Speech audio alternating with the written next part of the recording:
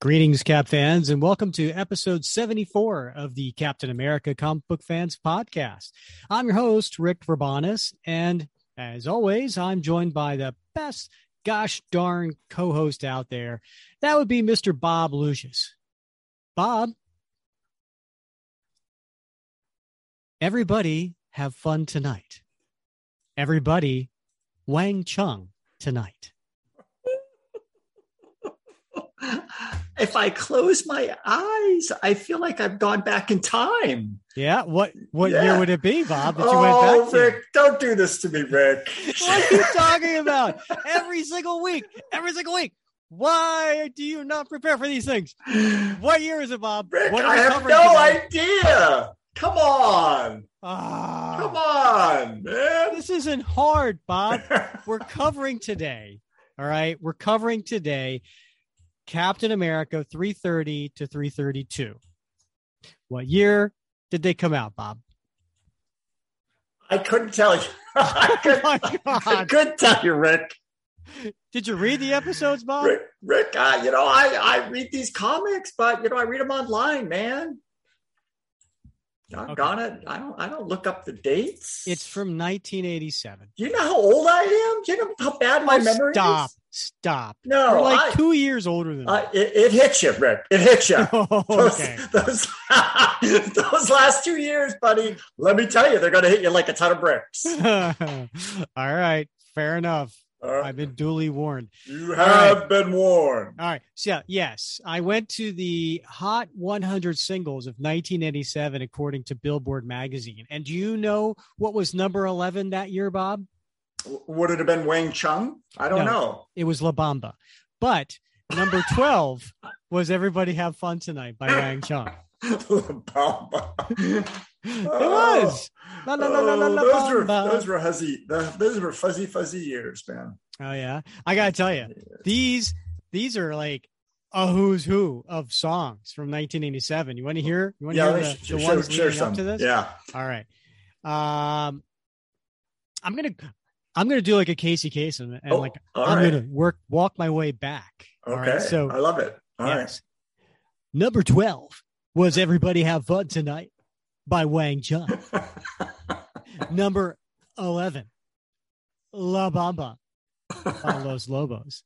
And by the way, this is not my Casey Kasem voice.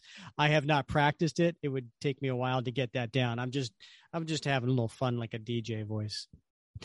Number 10, Bon Jovi, Living on a Prayer. Oh man, Bon Jovi. I didn't know this. You probably know this because you're living up in New Jersey these days, but is that his actual name? I know his son's name is like Bon Jovi. It's like one word. Yeah. So it's he broke it out. Yeah. Bon Jovi. It's a stage name. I had no idea that was I knew his name was like John Bon Jovi, but I didn't know it was one word. Yeah. And it's spelled slightly differently. Yeah. Huh. Yeah, he's a Jersey boy. They're very proud of him here. Yeah. All right, here you go. Number 9, Bob Seger, Shakedown, Breakdown. What movie was that too? I'll tell you, that's what happens those last 2 years, Rick. That's what you got to look forward to, a shakedown and a breakdown. What do you remember what movie that was too? Gosh.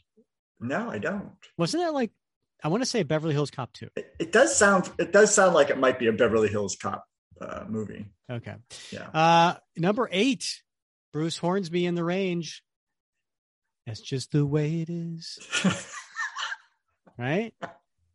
Ain't ever going to change, Bob. It isn't. That's just the way it is, buddy. It's just it. It is what it is. Hey, that's the short version. Hey, get a job.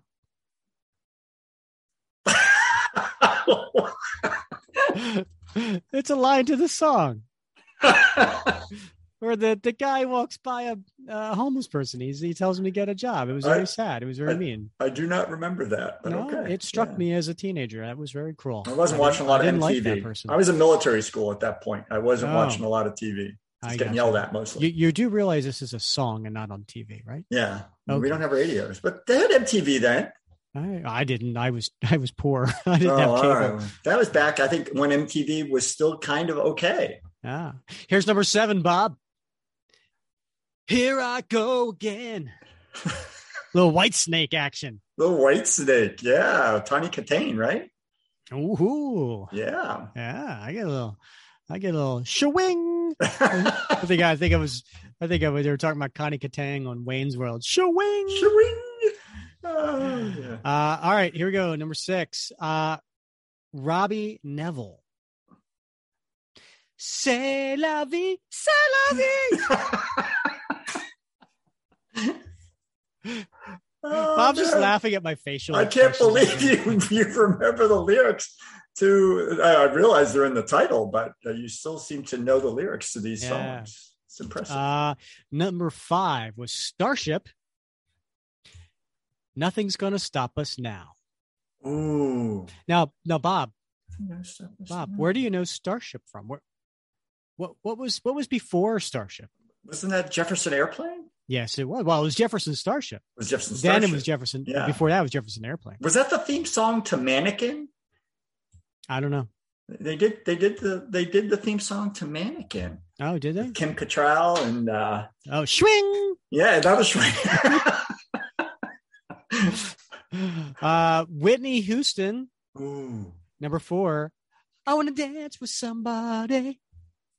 Here's a little story. Somebody who loves me. I really wanted to meet Whitney. I went to a college briefly with her cousin, whose name I'm not gonna tell his name because he's Barents. If you're listening, he was my roommate in college. Oh yeah, he was Dionne Warwick's nephew. And Whitney is her niece. Different siblings. And so he got me to drive down from Vermont to a basketball game in New Jersey, a high school basketball game, to see these 2 girls that he was dating at the same time. And they didn't know that they were both dating him at the same time. But I was just holding on to a hope that Whitney was going to be there and that I would get a chance to meet Whitney. It didn't pan out. And they found out anyway and broke up with him. And but it was a great adventure. I don't know if he wants you to tell that story. I've lost touch with him. It's been years and years. Now he knows how to track you down. I got a lot of stories about Barents. That guy was a lot of fun. I bet. All right. Number 3 on the Hot 100 singles of 1987 would be Gregory Abbott and Shake You Down. I don't even remember that song. I don't either. Yeah. That's one I don't know. That's all right, here we go. Heart. Oh. Heart. Ready? Alone. Yeah, that's a real tearjerker. It is. Yeah, it is. But it was number 2 for 1987. There's a lot of people with heartbreak. I got to tell you, number 1, I had a huge crush on the lead singer of this song. She wasn't the lead singer of the band because they all took turns, but she was the lead singer in this song. Had a huge crush on her. The Bangles, Walk Like an Egyptian. Walk Like an Egyptian. Was it Hoff? Susanna Hoff. Susanna Hoff, yeah. I had a crush on her. Yeah. Yeah, I was more of a 16-year-old Rick had a crush on her like you wouldn't believe. I was a couple of years before you. I was more of a Go-Go's Jane Whelan. Oh, sure. Yeah. Oh, yeah. Jane Whelan, right? And she was in which one was her? I mean, I obviously know dark curly hair. Belinda Carlisle. Yeah, not Belinda. Jane Whelan was thinner, curly black hair, and she was in Bill and Ted's Excellent Adventure. I think she played Joan of Arc, if I'm not mistaken. Yeah. Okay. Yeah, little cameo there. All right. Thanks for sharing that. Had nothing to do with this top 12 we just went over, but it's all about you, Bob. Yeah, it is. It's all about you. Yeah.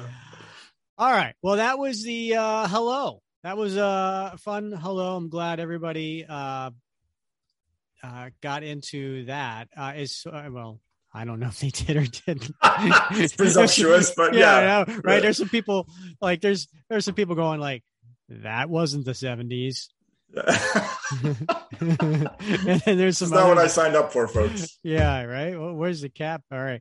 So, Bob, we got to get through. We got 3 issues to cover today because today we are getting back to Road to the Captain, Part 2. Mhm. Now, what is this about? If you didn't listen to episode 70, you probably want to go listen to episode 70. That was Road to the Captain Part 1, where we covered issues 327 to 329. We have this 8-part series, Bob. Crazy. Once a month. And actually, it's the second Wednesday of the month. Okay, so the second Wednesday of the month, that podcast is devoted to this 8-part series. And we are doing the 24 issues from the part where leading up to Cap resigning being Captain, or Steve resigning being Captain America, to the point where, he becomes the captain, to John Walker's now the new Captain America, to their journeys, to when they ultimately fight in issue 350, to who's going to be the Captain America. Okay. We all know how it works out, but the beauty of it is the journey, right? And so today we're covering issues 330 through 332. Now we got a lot to cover today. So let's get to what everybody's been waiting to hear, Bob.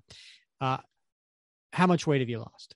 Oh, now, I'm not. By the way, I let me pause here. I apologize. I just want to put, we have, due to some scheduling difficulties, we had to kind of like go out of order in how these things, right? So in next episode, which is 75, we already recorded that. So you might hear, the fact that we were struggling with our weight in issue 75, and then this one's going to throw you off, but it is what it is. And this is where we're at. So Bob, where are you at? Or not, Rick, or you might hear that Bob has just sort of hovered around the same weight, having lost 4.8 pounds and is sort of still stuck there. Oh, okay. Well, because you were at 5.1 pounds before. You're right. I gained a little bit, maybe a little water weight. Who knows? Uh-oh.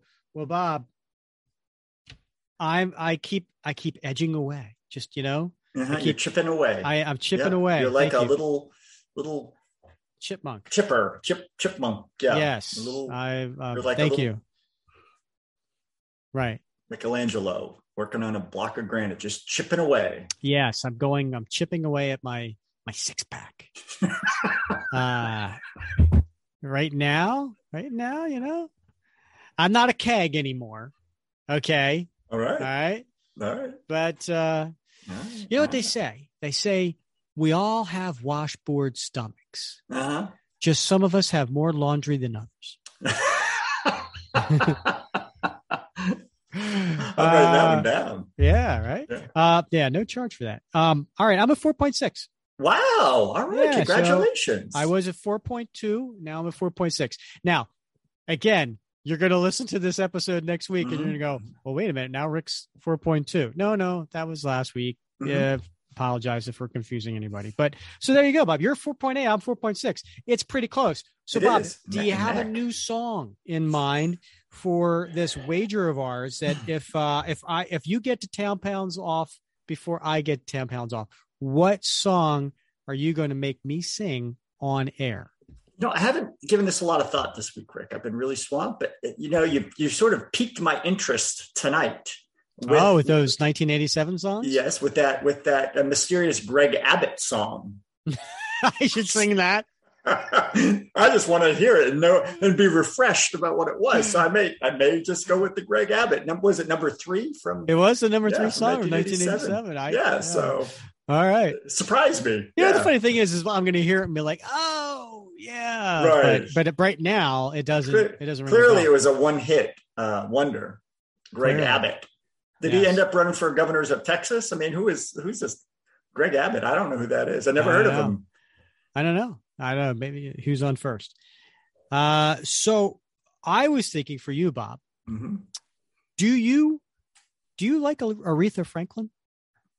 Well, I know I don't listen to Aretha, but I do respect the woman. Yeah. Oh, respect the woman. I get it. Nice little play on words. Yeah, well, yeah.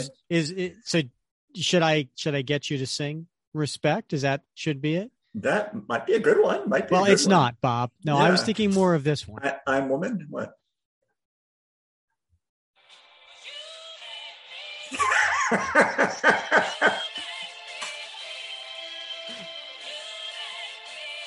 Yes. Yeah. I feel that actually. I can feel that. Yeah. Yeah. I can get in touch with that side of myself. That's excellent. Okay. That's the one. That could be the song I pick for you. I'm not sure.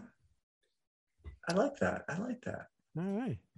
I'm not as alarmed as I thought I would be. So I don't know what to make of that. All right.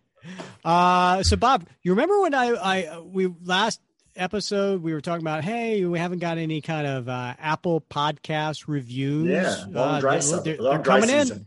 They're coming in. Ooh. We got another one. You want to hear it? Yeah, I do. All right. So this one is RL Sharp 77. I wonder if that's Liam Sharp, the famous comic book artist. I don't know. It's a silent R. All right. So RL Sharp 77 writes, he gives us a 5-star review and said, and the title of this is a star-spangled podcast with like 4 exclamation marks. Whoa. I got to say, Bob, like I'm not a grammar Nazi, but I have I got a little thing when it comes to exclamation points. Really? How are you? How do you feel about ellipses? Well, ellipses. That's it's 3 dots. Yeah. It has to be. Yeah. Right. Okay. And but I will say I use the ellipses quite a lot. And the ellipses has to be followed by a space before the next word. You can't say word ... word, right? It has to be word ... space word. Okay. Yeah. Right. Yeah. But RL Sharp, when he says a star-spangled podcast, he gives us it's 3 exclamation points, which is the correct amount of exclamation points. It's either 1 or it's 3. Okay. The 2, like the 2. I mean, what are you trying to say? Yeah. If you have 2 exclamation points, you're excited, but you're not really excited. You know what I mean? Like 2, just don't do 2. Don't half-ass something. Okay. You know what I mean? Yeah. And then 4, you're a sociopath. Okay. You're just a little crazy now. Yeah. Right. It's either 1 or 3. So how are the meds? Now listen, Bob, this is coming from an advertising marketing guy. Okay. Yeah, right. So I've written and read a lot of copy in my days. I've done more reading than writing, but oh my God, people go crazy with the exclamation points. I'm a big fan of exclamation points. I may use them too much especially when I write to my students because I want to encourage them, and so great job, I throw in an exclamation point, keep up the good work. Nice. But then I got to go to after and make sure that I'm not like using them too much. Right. Yeah. Yeah. Well, that's the other thing too. So if I'm writing an email to somebody or heck, if I'm doing a comment on a Facebook post, the first sentence may have an exclamation point. And then the second one may have an exclamation point. If I go to the third one and it has an exclamation point, I go back and I make sure the second one is a period. I do the exact same thing. Do you really? I swear to God, I've been doing discussion post comments. I do that. I go, okay, oh no, I gotta have a break. Yeah, because you can't have 3 sentences in a row. Exclamation point. It just cheapens it. Yeah. Yeah, exactly. What are you, a cheerleader? I mean, exactly. Get a hold of yourself. Right, exactly. Yeah. And hey, listen, no offense to cheerleaders. God loves them. Yeah, you know what I mean? love them. Yeah, exactly. I mean, I would have never learned how to spell defense if I didn't have, weren't for the cheerleaders. or you know what? I would not have known. For spirit, BEAGGRESSIVE. I mean, like, I wouldn't be able to spell. Be aggressive. Sorry to all the cheerleaders out there. I'm just having fun. I love it. All right. So a star-spangled podcast, 3 exclamation points. You already get a bonus star for that, RL Sharp. Well done. All right. He writes, found this podcast by accident. Was growing tired of podcasts about MCU Captain America. Was looking for something truer to my love of the Captain America mythos. Quickly became a member of the Facebook group as well. Top 10 villains, not named Red Skull, was my first episode listened to. Was sad not to see Heinrich Zemo, not even as a dishonorable mention. But love the podcast and would love to see a top 10 of sidekicks, not named Bucky. Ooh. So thank you for your 5-star review and your comment, RL Sharp 77. It's much appreciated. I will say, I get another bonus point.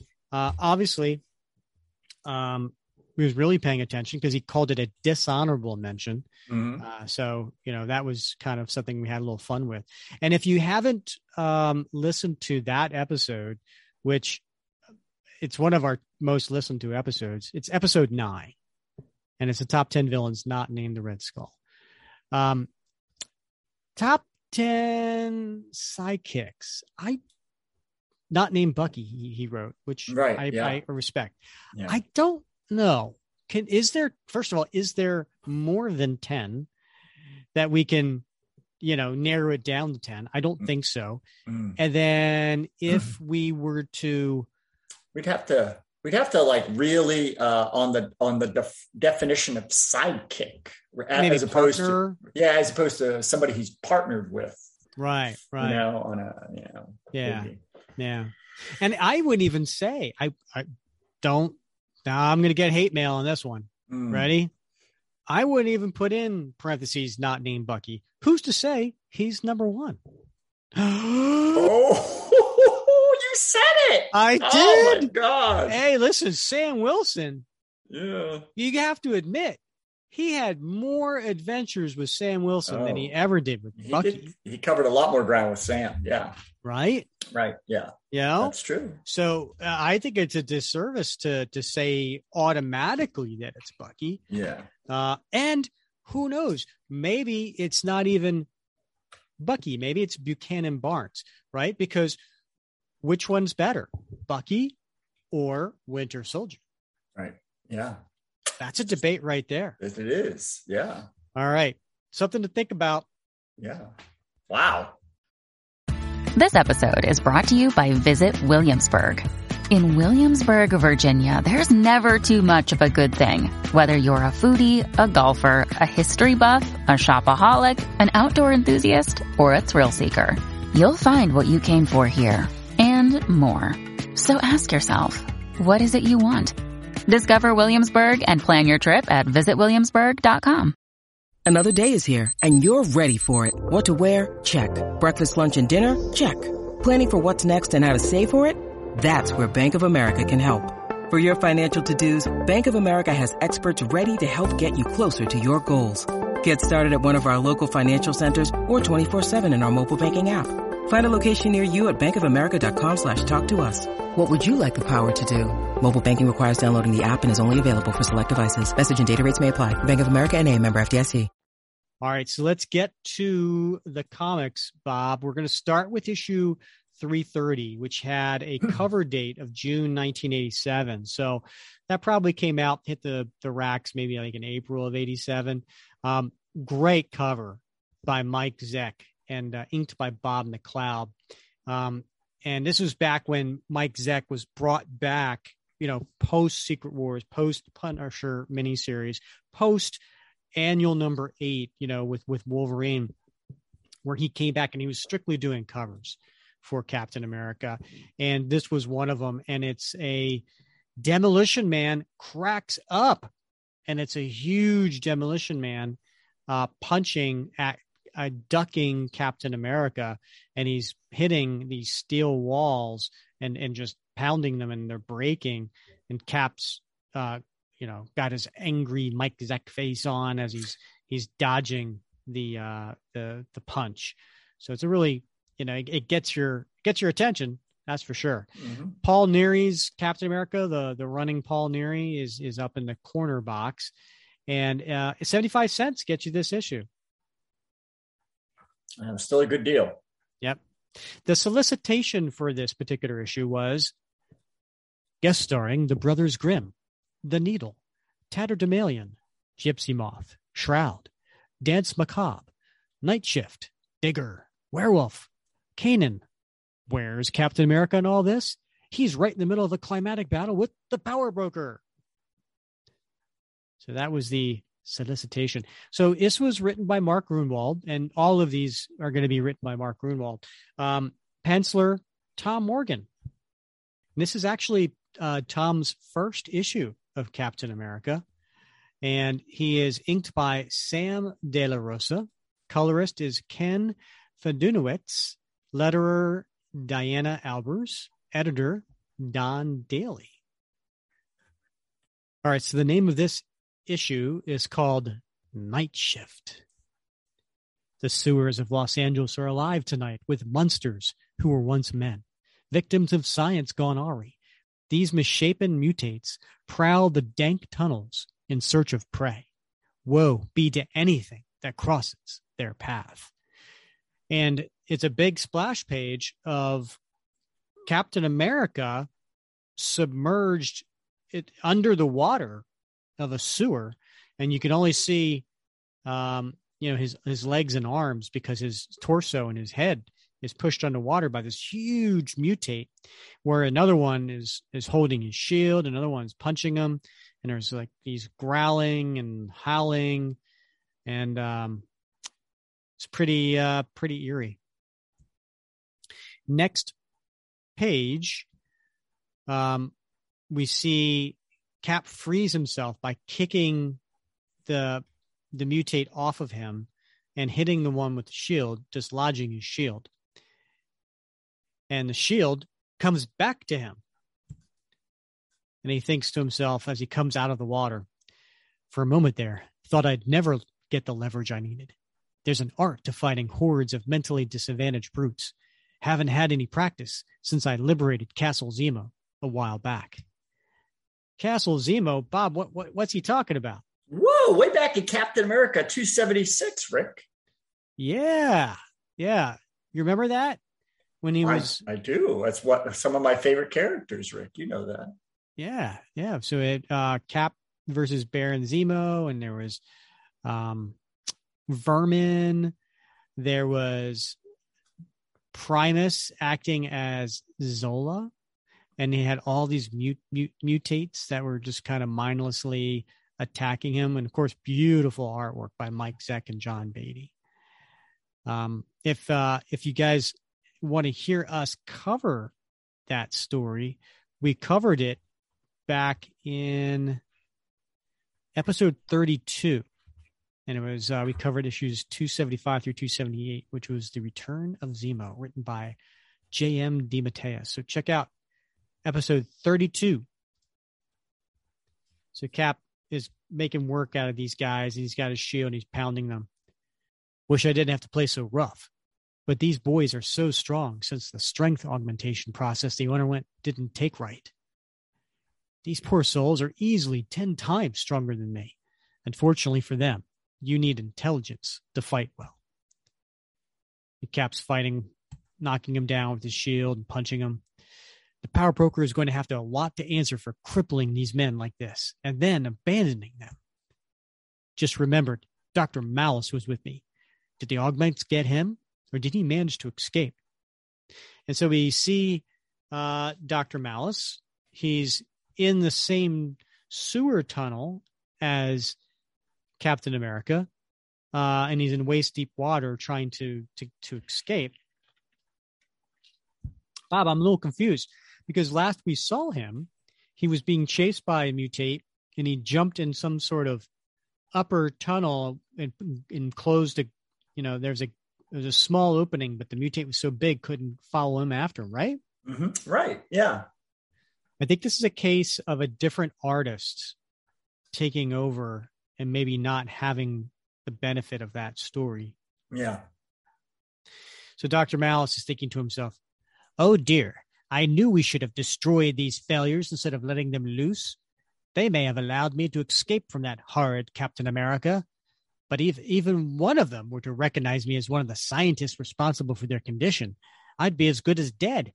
Oh, please let this passage lead out of this dismal maze. And as he gets into the small opening, there's a howl, Bob. How's it say? Oh, What was that? The failed augments have never made sounds quite like that. I think it came from behind me. Well, whatever it is, I'd rather take my chances with it than with those mindless monsters. Probably just the wind anyway. Yes, that's it. The wind. And he goes running down the hall. But just in case, I better run for it. Sure, wish I was better lit down here. And then that noise comes back, Bob. oh. It's getting louder. Are those footfalls behind me or just my own echoes? Oh, sweet Savior, I don't want to die. And he runs into this big werewolf, Bob. And the werewolf says, and he's drooling. That's not looking good for the doctor. No, sir. So we cut back to Cap. He's punching out a guy with his shield. Misshapen though they may be, they failed augments don't tire out any more easily than the successful augments I've been up against lately. It's as pointless to try to outfight them as it is to reason with them. And then Malice screams. That scream. Malice? I've got to get away from these fellows now. No one's looking. Here's my chance. And he dives in and he starts to swim. Black as pitch under here. If I keep low to the ground, maybe they won't see which way I've gone. Ugh, the sewage water is disgusting. A minute and a half later, Bob, can you hold your breath and swim for a minute and a half? Not in sewage water. I couldn't do it in crystal clear water. Cap comes up, takes a big gulp of air. Have I lost them? What in? And there's another like 7 or so huge mutates in front of them. And they're all like making noise. Aha, I thought these faces looked unfamiliar. It's because the ones I was fighting are still 30 yards behind me. This is a whole different crew. So much for my getaway. Just then, there's this big panel of the night shift showing up, Bob. Who's the night shift? The night shift. On the night shift. I don't think it was 1987, but it was close. Whoa, man. You want to describe these characters? I don't, Rick. Come on, Bob, give me a break. All right. I don't know who these characters are, Rick. I'm not familiar with the night shift. Did you read this story before we covered it, Bob? I did not read this story. You're the worst. I'm not the worst. You are the worst. Oh, my God. I like to be surprised, Rick. You just like to show up is what you like to do. Well, that's true. That is true. But I also like to be surprised because it just seems so much more natural. Okay. So we have these different characters. There's the Brothers Grimm, or these two costume characters that appear to look the same. They are wearing the same costume. If you know Deadman from DC Comics, you know, kind of like a trapeze looking guy with a tall collar behind him, similar to that, but they have kind of like skullish faces with red eyes. Then there's the Needle. Needle's wearing a white costume with a little bit of purplish gray color arms and feet. And he's carrying a big needle, like he could stab you. Then there's Moth. She's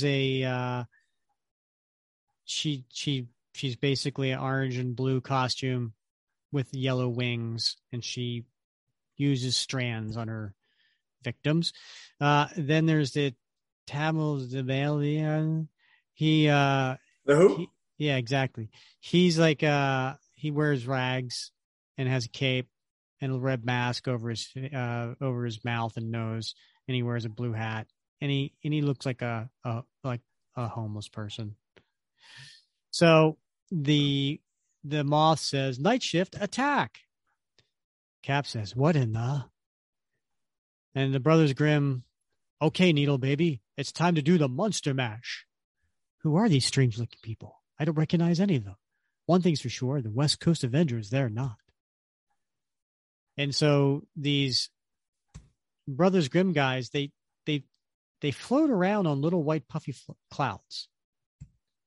And then they have these little magic things they do. So one's throwing a pie, and that blackbirds come flying out, hits a pie in the face. 24 blackbirds baked in a pie. An acid meringue pie, that is. Make way for the Humpties, the young masters of egg foo. And the other one's throwing eggs. Grimm, can't you do anything without making inane banter? What you saying, Moth Lady? You don't like my bad yolks? Oh, Bob, that's clever. I can't believe I've never read Night Shift before. I don't recall these people at all. Well, these weren't my years, but yeah, I see now what I've been missing. Next panel, the Moth is flying above everybody, and we see it from above her looking down into the sewer, and she's wrapping her tendrils around one. She says, wrap around him my fabulous fibers. And it's a gratuitous butt shot. And Cap's looking up at her. That flying woman seems to be animating that cable. Can't figure out why these oddballs are fighting the augments. Maybe they're the guardian angels of LA's sewers? These tunnels belong to the Tatterdemalion, you squatters. Beanstalk, you listen? Well, they don't seem to care one way or another about me. I'm going to find Malice. Good going, Needle. Needless to say, that's the last of them. Needless. Then the Moth stops and she says, the man in blue, he's gone.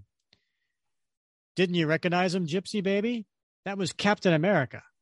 Guess he didn't make the news much in the commie country you're from. The boss didn't say anything about him. Think he'll be mad we let him get away? We were only told to subdue the monsters, brother. And then there's some sort of growl. This is the part where you go. Oh, yeah. Malice could be in any one of these dozen passageways. This is the only one I hear sounds coming from. What is it I'm hearing? The growls of a dog? A wolf man! And then this big wolf man comes in to dive at Cap, but he puts his shield up and then he tosses him kind of like over his head as he does a little somersault. What's going on around here? A monster convention? From here on, nothing's going to make me raise an eyebrow. Footsteps. And right behind him is more of the crew, and it's the Shroud. Now, the Shroud is a interesting character. He's blind. And he's wearing an outfit very similar to Batman in the fact that it's all black, and he's got his trunks on the outside of his costume. He's wearing a black cape. But the difference is he's got like a black hood, and it covers his eyes and his nose in a shadow. I guess probably to show the fact that, he's blind. And then there's Dr. Malice, but he's joined by three other characters. There's a lady in all white with some sort of black, I don't know what you'd call that, Bob. Some sort of moving rope circling around. Yeah, I don't know what the hell those are. Yeah. They look like what they put around General Zod before they sent him up to the Phantom Zone in the Superman movie. Those sort of spinny, wavy things. I don't know. Yeah, but it's interesting. They're covering her naughty bits. Well, I hadn't noticed that until you pointed it out, but now that you say it, yes, they are. Yes, they are. Almost as if she was nude. You know what I mean? Like I almost want to say, like, he drew her as nude, but the colorist Oh, decided to, instead of doing flesh color, do Right. it white. right. You know what I mean? Yeah. Then there's some guy in a magenta suit, heavy set white bald guy wearing glasses, looking at a stopwatch. And then there is a Frankenstein's monster looking character called the Digger, because he carries a shovel and he has keys on his belt. I'm thinking he's basically somebody who works at a Graveyard? cemetery. Yeah. And the guy in the magenta suit looking at his watch says, "You see, Mr. Shroud, Captain America, just as I foresaw." "I never doubted you, Tick-Tock," says Shroud. The Shroud, and Malice is with him. Who are the others? "Stand back. I'll handle him." And Tick-Tock says, "I knew he was going to say that." Danson, cede to the werewolf. "Let darkness reign." And just then, coming out of his costume is this dark cloud that envelops both him and Captain America. "Sure frosts me when the boss does that. He will not emerge within the next 10 seconds. "What's the story here, Shroud?" "Can't see a thing."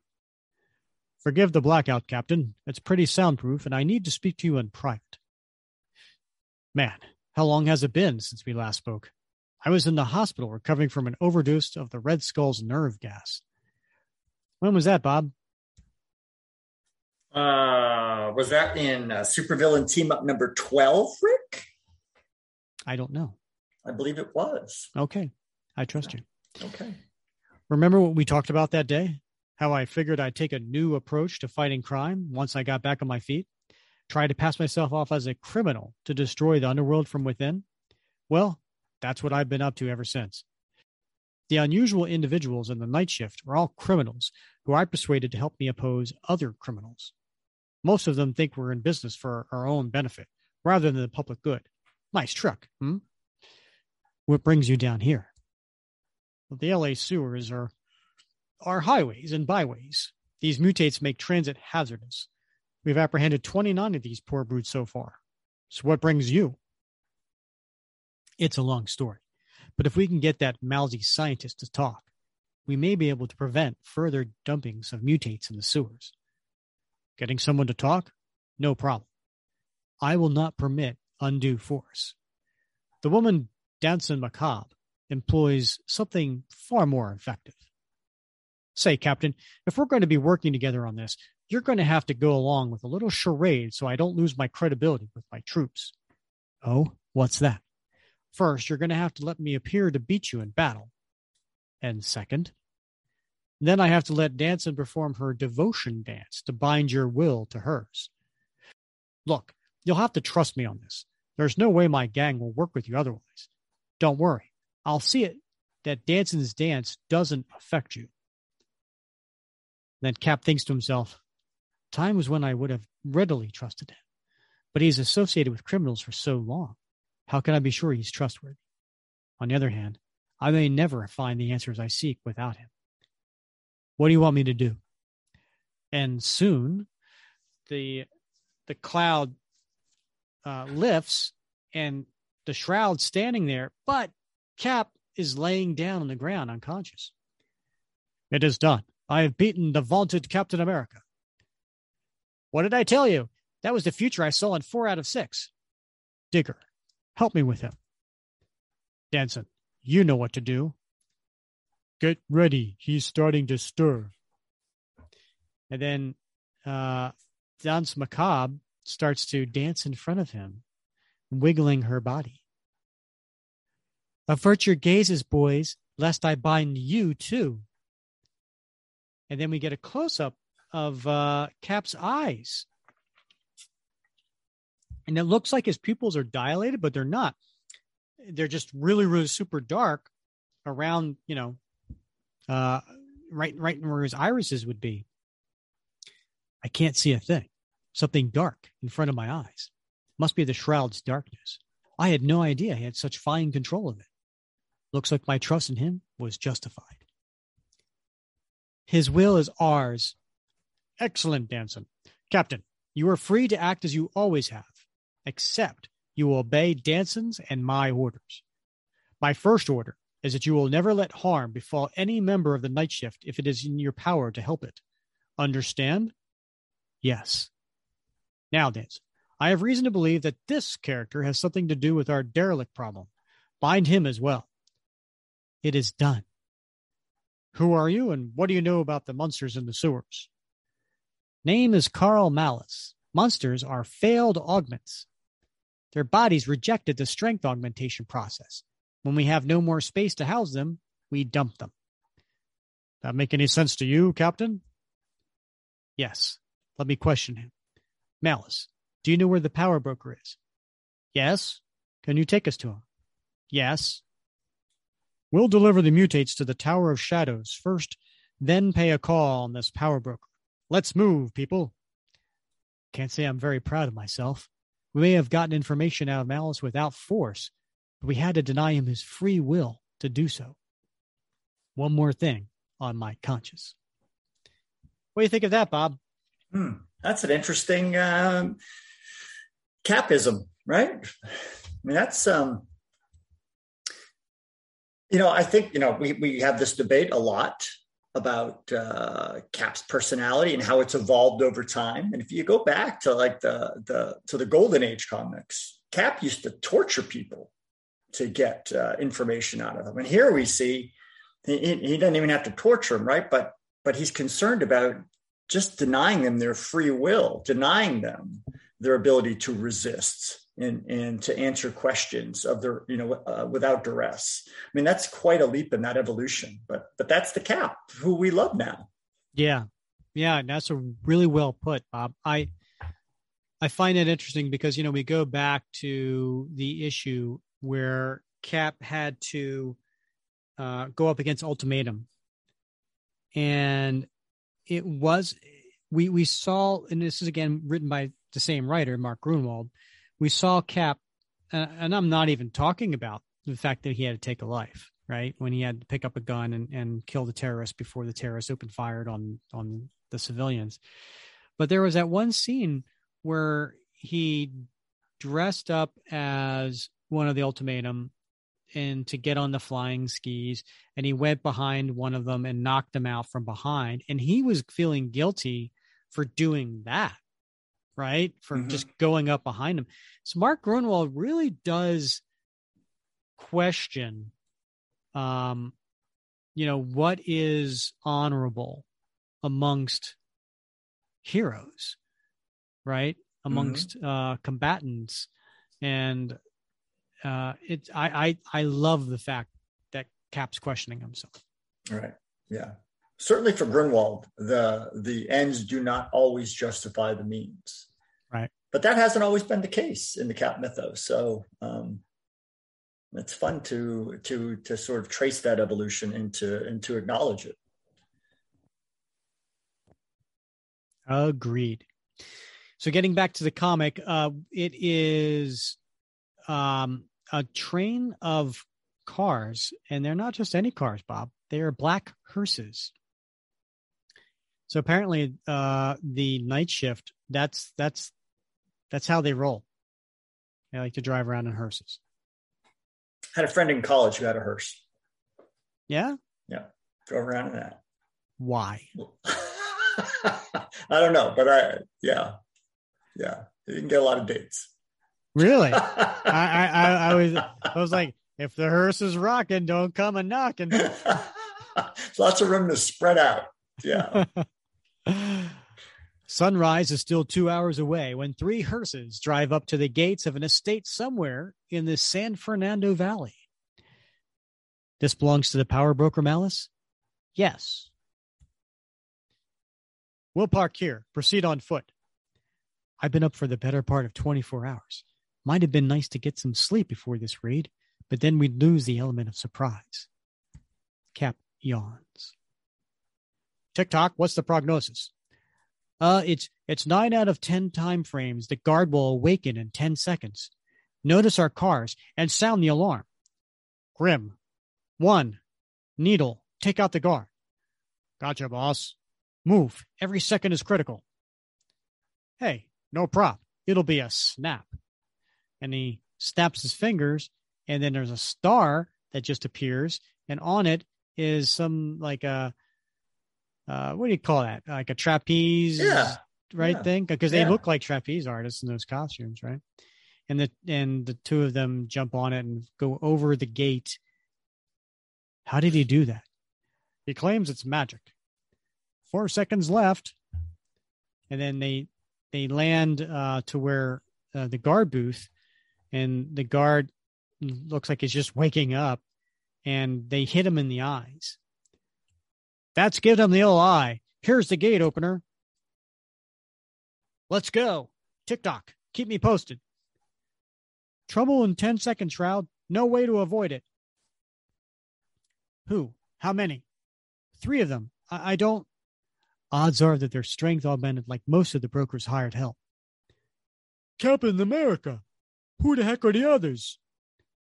Let the night shift have these guys, Captain. And they do. The night shift starts going into these guards that are all augmented. And they fight through.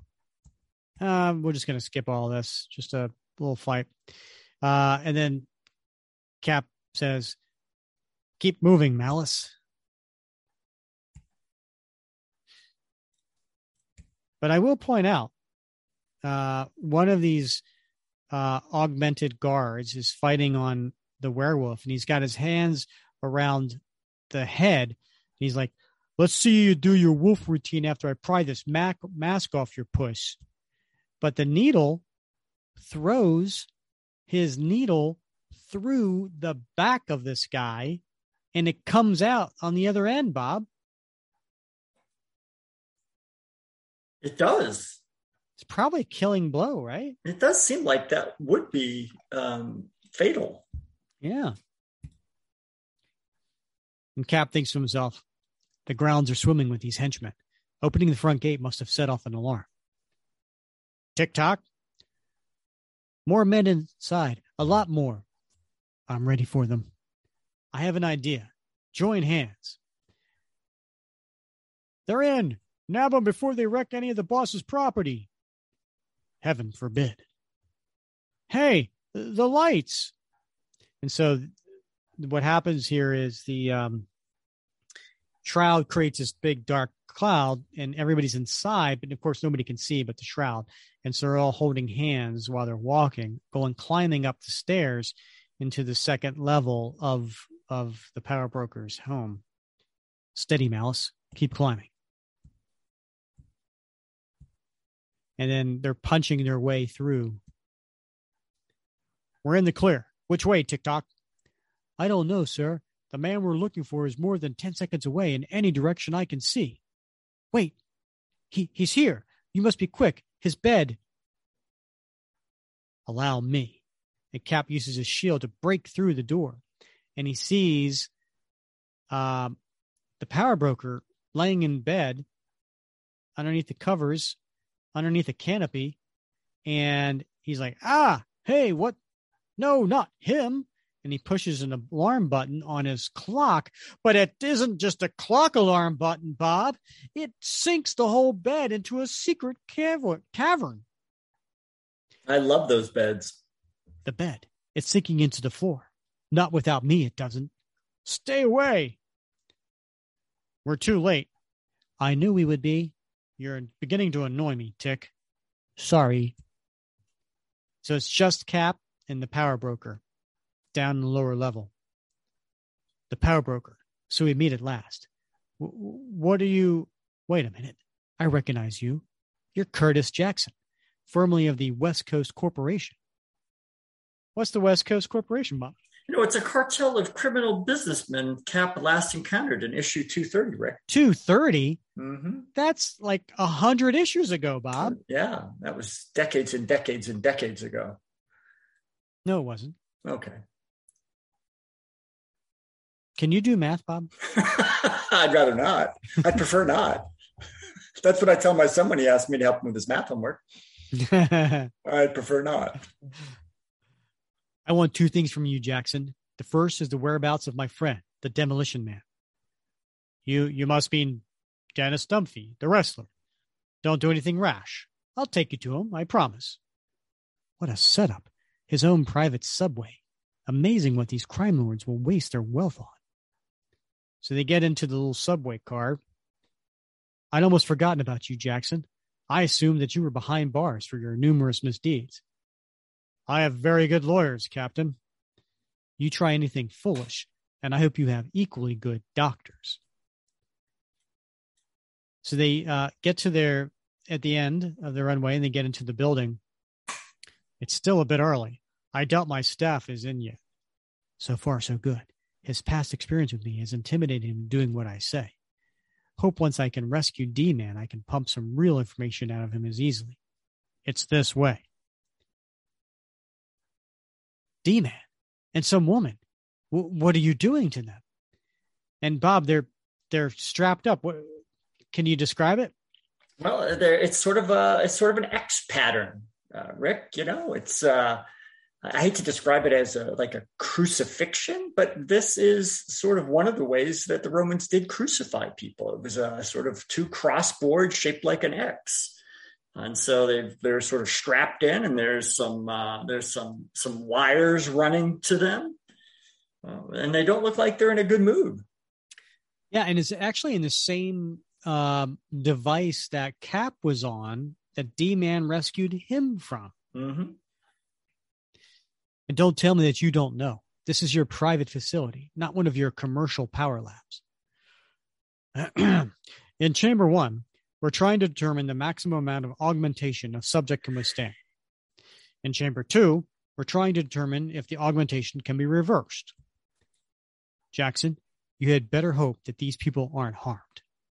Release them both, now. I can't do that, Captain. The truth this time. I don't know how to... And he uses some sort of pinch and knocks him out. It's probably best I don't let you handle the hardware anyway, Jackson. Now let's see. This should cut the radiation lamps. Finally, Cap goes into the room where he was looking into before to get to D-Man. Dennis? He's still grimacing in pain. And then all of a sudden, the metal door closes behind him. My word, his physique has been the door. And then there's some sort of something happening with the wires that you mentioned, Bob, that are in his chest. And all of a sudden he bursts free and he yells. D-Man? Something's happened, causing him to bellow in pain. And then we see there are two scientists that have joined where Mr. Jackson is. And there's a man and a woman. And the man, they're wearing a trench coat and glasses. He's like, I administered the stimulant to subject D. The captain will not leave the room alive, I'd wager. Good thing we came down here to hide when the alarm went off, eh, Maggie? Stop patting yourself on the back and help me revive Mr. Jackson. And then that scene from the cover, Bob, where D-Man is punching the wall and Cap's ducking. That's what's happening right now. D-Man, Dennis, it's me, Cap. Don't you recognize me? I guess he doesn't. What kind of torture did they put him through since I saw him last? Only 8 hours ago. D-Man, look at me. I'm your friend. Calm down. He seems more like the Hulk than the easygoing guy I knew. He may just be as strong as the Hulk, too. In these close quarters, it's all I could do to stay out of the... And then he hits him, but Cap puts his shield up and he goes flying back. His knuckles barely brushed against my shield. Come on, pal, we're buddies. You don't want to hurt me. Rah! He's shredding the lab equipment as though it was cardboard. That IV tube in him must have been filled with some sort of stimulant. I'm just not penetrating his drug-addled brain. Maybe if I can get him to work it out of the system, metabolize it. Come on, fella, come and get me if you can. And he's tapping the with his shield on the wall. And he comes at him. D-Man cries are more agonized, his movements wilder, more frenzied. He's really suffering. He probably doesn't see me as anything more than a bright moving target. Maybe if I stop moving, he'll... And then the fist comes up to his head, Bob, and makes a big sound. Not one of my better plans. If that had hit me, I'd be wallpaper. All I can do is conserve as much energy as I can and stay out of his way and pray he either works the drug out of his system or collapses from exhaustion. The most harrowing half hour of Cap's life later. Wow. 30 minutes. That's a long time, Bob. It sure is. Something's happening. D-Man's convulsing. His muscles seem to be contracting. D-Man, Dennis, it's me, Captain America. Do you understand?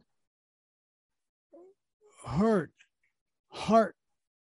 feels like a knife in it. His heart.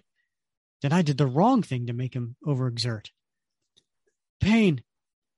Hard to breathe. Don't try to talk, Dennis. One thing before I go. As a partner, how was I? You're the best, D-Man. And he goes unconscious. Not were, are. You're not checking out on me, man. And he starts to give like a CPR on his chest. Fight it, man. Don't let go. I'm not letting you go. You hear? Not letting you go, as he's pumping his chest. Next, the finale. Power broken. That's why it's important, folks, to get your CPR qual. That's right. All right. So the next issue, 331, we have on the cover another nice Mike Zeck cover. It is Cap in a. Hey, Bob, you remember that female that was strapped to the device next to Dennis? I do. Yeah. She's on the cover with Captain America, and she's wearing a red costume with some blue boots and gloves and blue domino mask.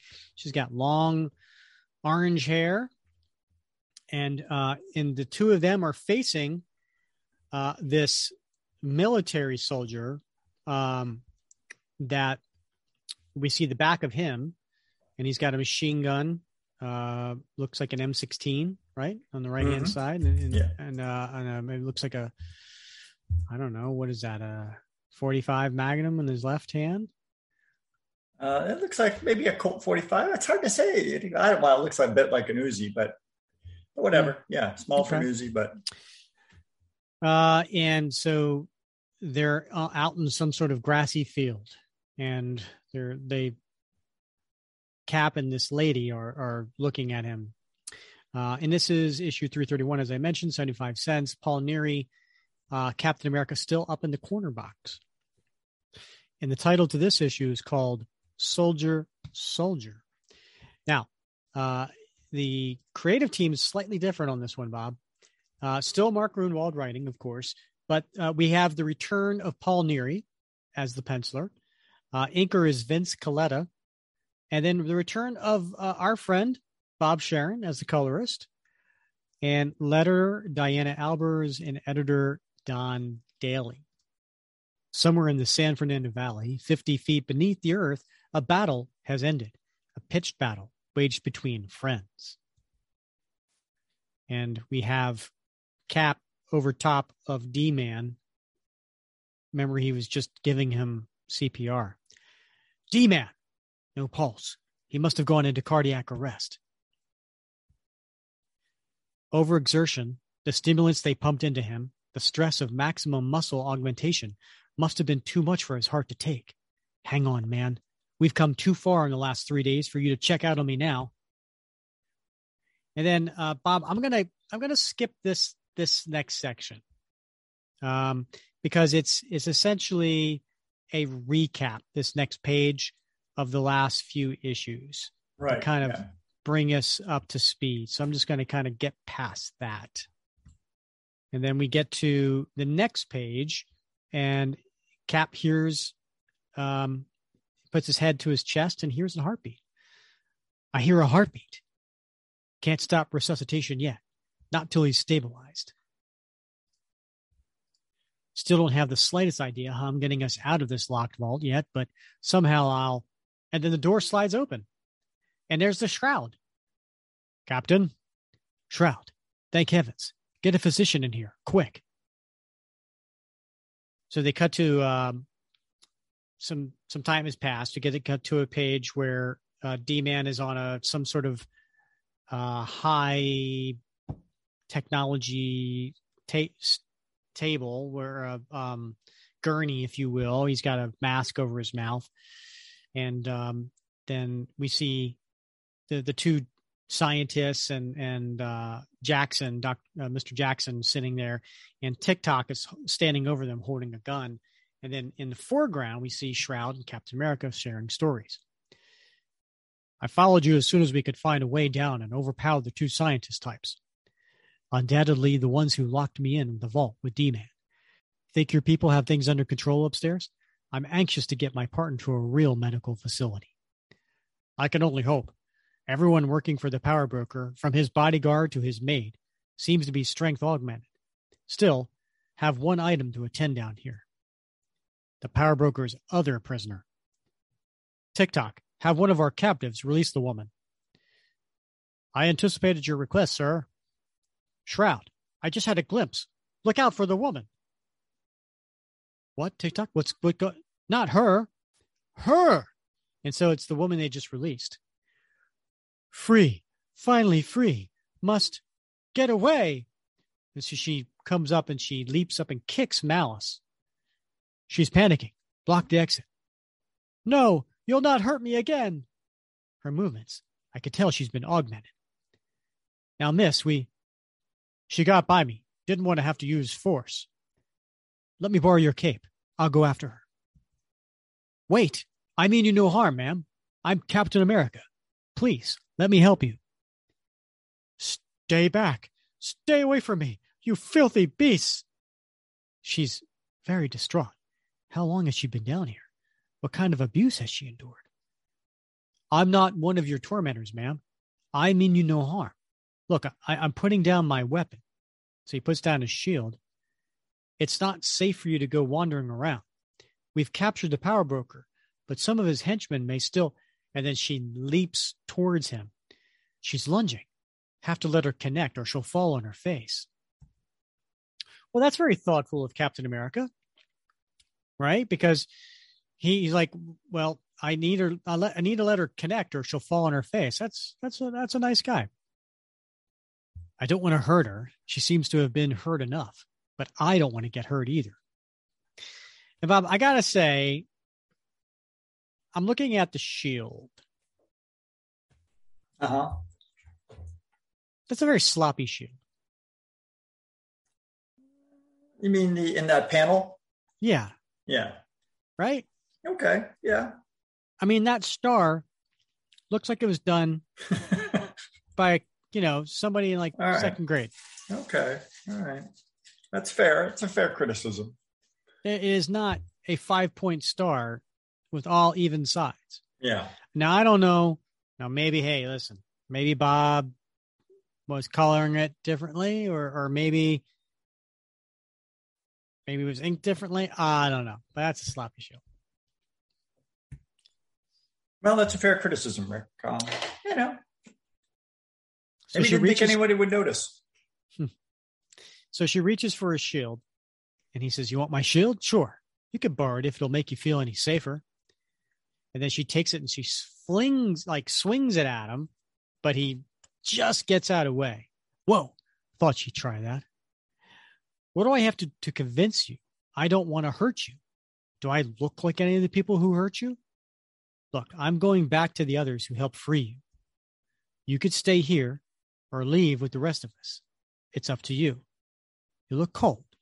Here, take this. And he hands Shroud's cloak.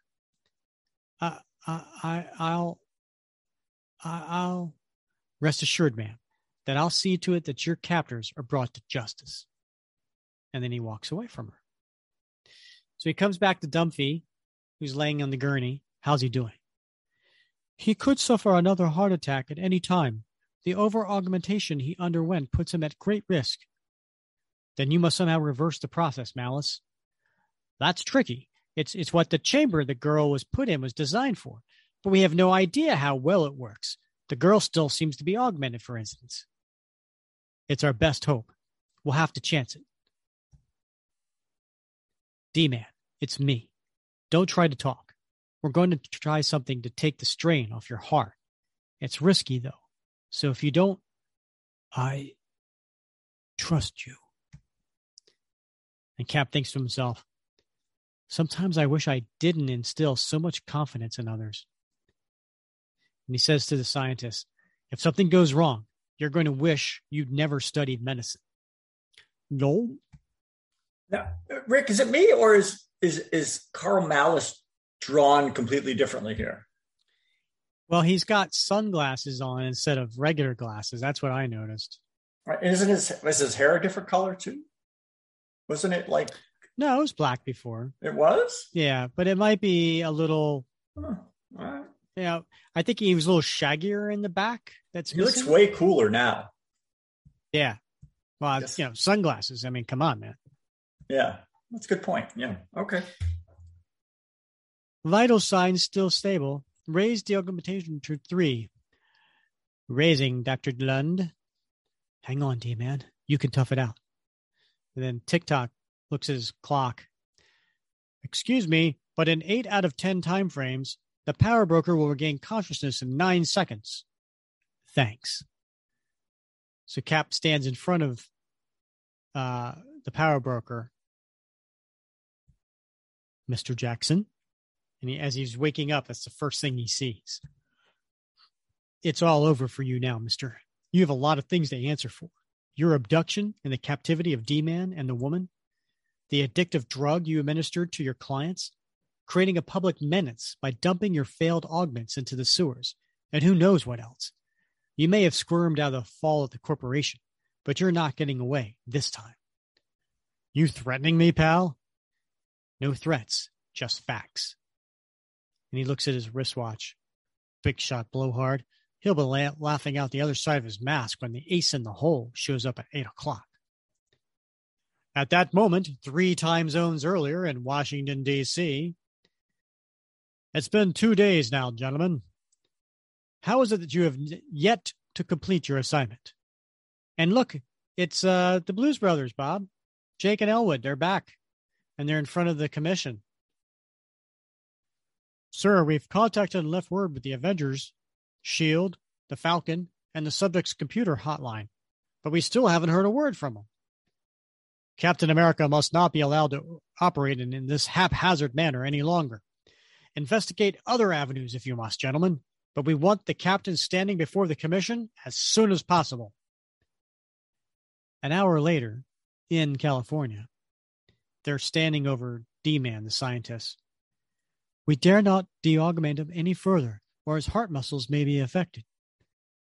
He seems to have stabilized at the strength level we had attained prior to your radical treatment. And then the Shroud jumps in.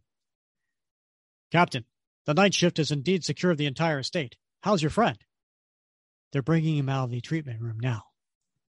And then TikTok says to Dr. Jackson, or Mr. Jackson, in 1 out of 10 time frames, sir, you lunge at me and I shoot you through the heart.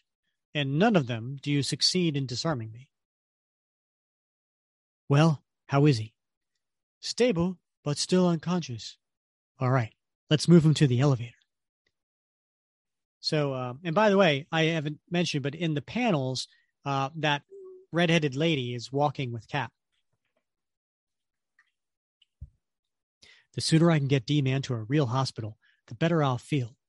The woman probably needs to be medically examined as well. In 10 out of 10 time frames, nothing interesting happens in the next 10 seconds. Just report what's vital, TikTok. And so TikTok gets on the phone. Yes, I'd like an ambulance sent to Tupelo Drive. Sit down and don't move until we tell you to. Captain, if you can handle it from here, I'd best be going. The police should be here soon, and some of my men are wanted for questioning. I understand. And then Mr. Jackson speaks up. Am I dreaming? Captain America in cahoots with criminals? Why aren't you seeing to it that they are brought to justice too, Flagman? Don't talk to me of the law, Jackson. There's not a man or woman on your entire estate as flagrant a violator of the law as you. Don't worry, power broker. You haven't seen the last of me. I'll be by tonight with all of the men in your augmentation process turned into monsters. Unless you enjoy house guests, you better hope your de-augmenting machine does something for them. Goodbye, Captain. It was unusual working with you. Same here. Take care. And thanks.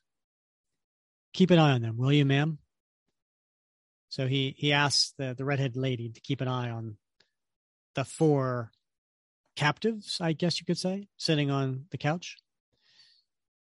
I hate to admit it, but Jackson's point is valid.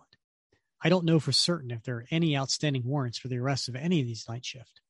But if I have any reason to suspect there are, it's my duty to detain them for the authorities, as much as anyone else is here, and yet honor demands that I not betray an ally. Wonder if anyone realizes how hard it is figuring out what the right thing is. Not to mention doing it. I love the fact that Captain America questions himself, Bob. Well, it does suggest humility, right? Which is one of those traits that I think, we hold up there as essential to Captain America's core personality, humility, questioning oneself, not always assuming that you know what's best. Yeah, yep. I think that's important. It is. It's one of the 8 attributes we have on our What Would Cap Do challenge coin. Humility is right up there. And that, goes along with when he said, gosh, I wish I didn't instill so much confidence in people, because he wanted D-Man to make a choice, but D-Man's like, I trust you, Cap, you do it. So then he says to the redhead, you must be hungry, ma'am. Why don't you see if you can find something to eat? Our host won't mind. So Jackson says, so, Mr. Fast and Loose with the law, do you really think you're going to be able to pen anything on me and make it stick? Let me tell you all the poop I've got on you. 1, breaking and entering. 2, consorting with known criminals. 3, unlawful trespass on private property. 4, assault and battery on my person and probable injury of my groundsman. 5, property damage. Shall I go on? Tell you what, Cap, you can take your pal and gal and blow, and we'll call it even. Not a chance. And then there's a sound outside. Bob, what's that sound make? Whoopa, whoopa, whoopa, whoopa, whoopa, whoopa, whoopa. Sounds like a helicopter. Is that how they send an ambulance in these parts? Now what's happening to my beautiful estate? That's curious.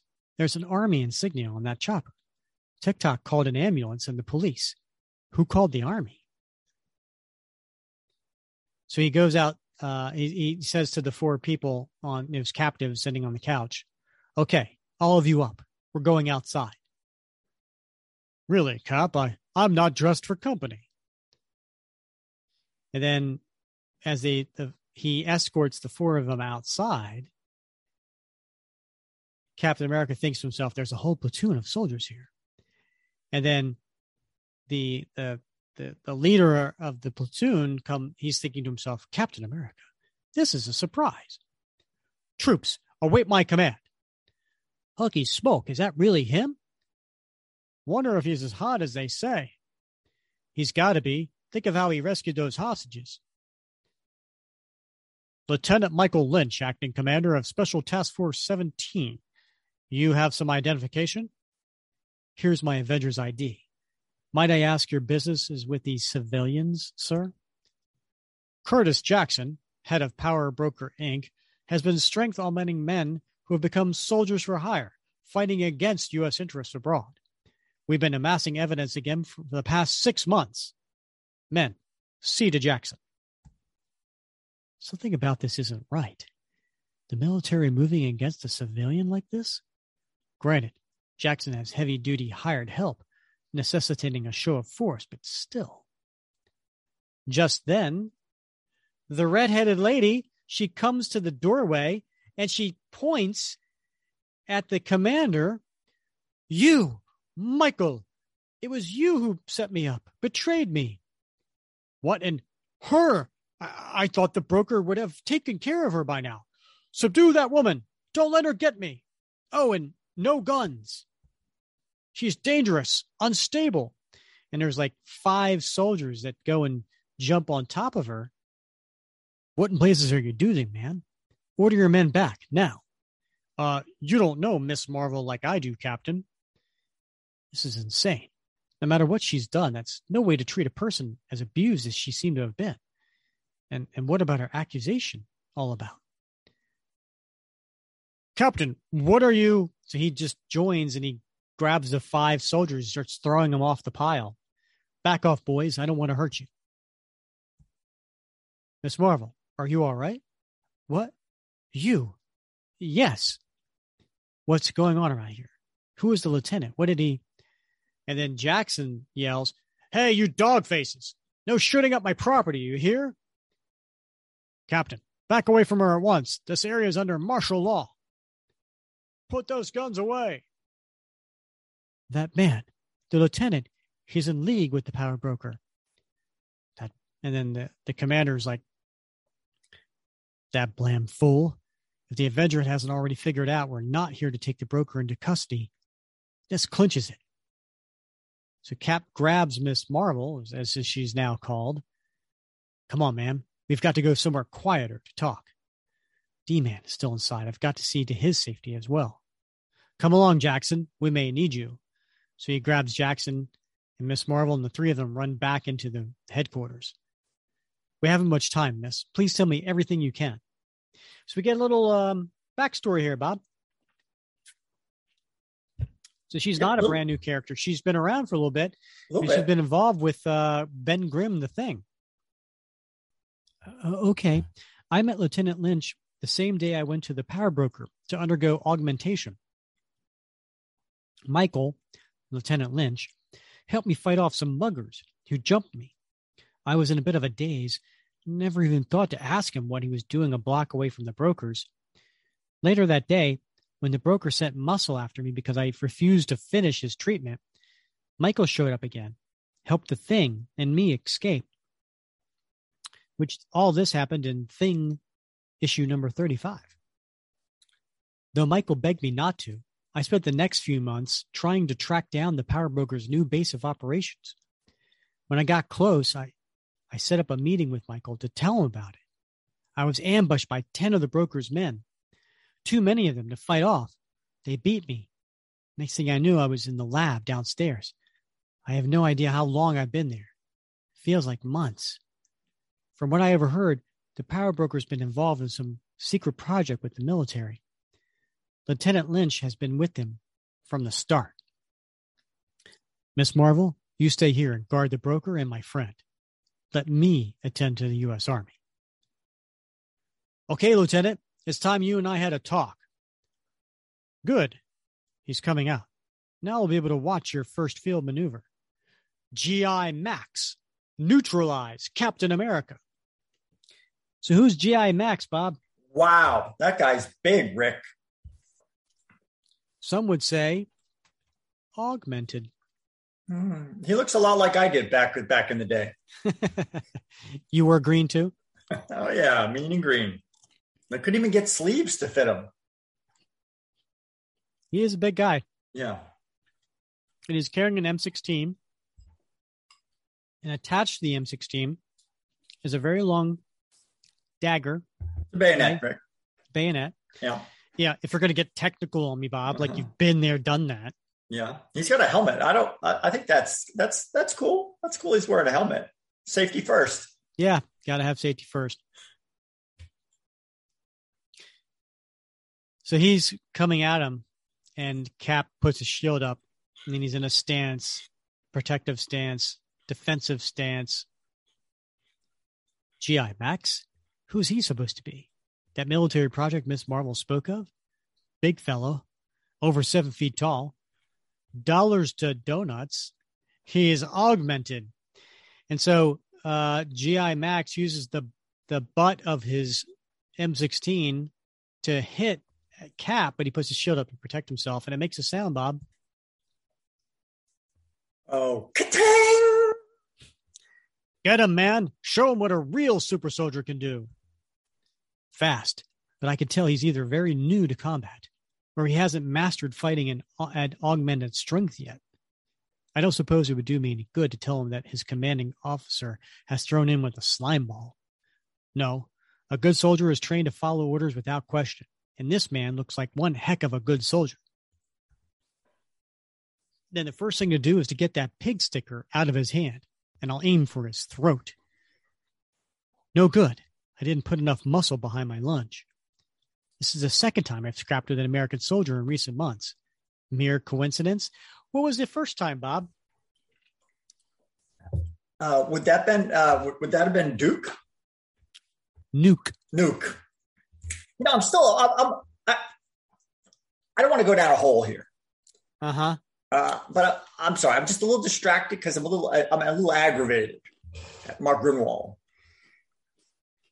And it's that comment by Cap that a good soldier is trained to follow orders without question.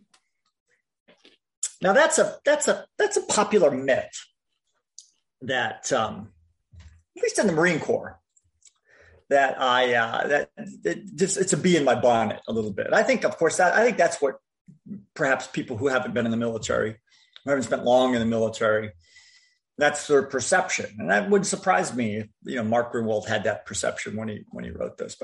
And take a pause here. I just want to point out to our listeners who don't know, Bob was a 25-year veteran of the Marines.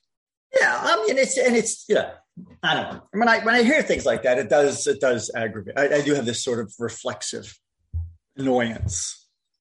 I don't think that's Cap. That's when I think about what Cap would say in that moment. That is not Cap to me, because Cap would have served, with soldiers who had to disobey orders when orders were, illegal, immoral. So, did you ever disobey an order, Bob? Is this being recorded? No, but I will tell you, I told my boss at the time that I would disobey an order if it came down.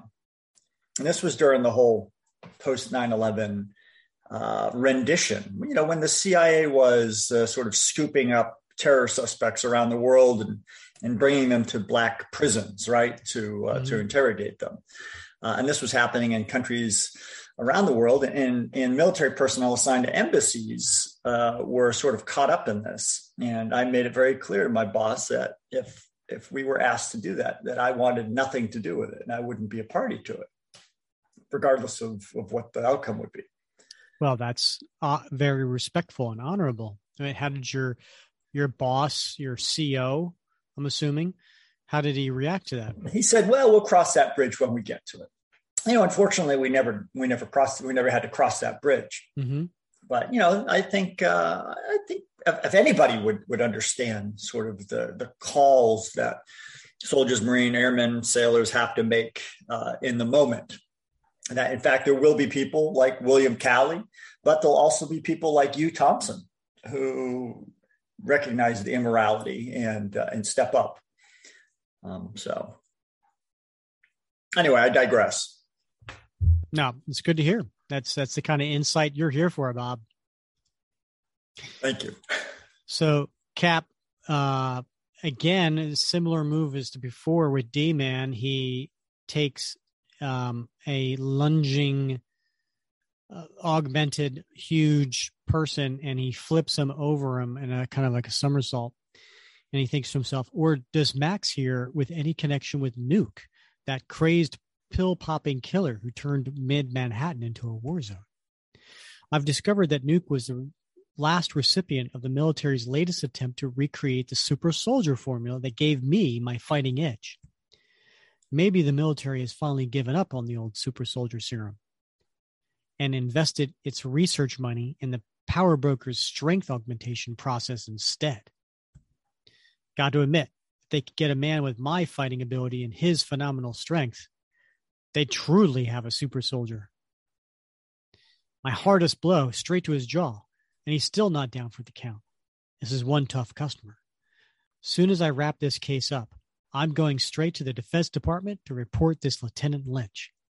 Lynch's deal with the power broker can't be authorized by the top brass. Can it? But what if it is? General Hayworth, the man I learned was Nuke's commanding officer. He had the Pentagon's authority to revive the Super Soldiers Project. What if Lieutenant Lynch is working under him? If Lynch's activities are fully sanctioned and the Pentagon is that eager to enlist super soldiers, then my opposition to GI Max here is going to put me in some hot water that I've been in years. They might even try to nail me for treason. Still, working hand in hand with Jackson is unconscionable, and I must oppose it. So during this whole inner monologue, Cap and GI Max have been fighting each other and going blow to blow. Max, come on. You can't give in to that costume clown. I've got to help Max win. If the Avenger beats him, Project Augment is going to lose a lot of credibility, and my career will be shot. So he pulls out a gun. Hold him still a moment, Max. I'll equalize the odds for you. And he fires 2 shots, and they hit the shield as Cap puts that up.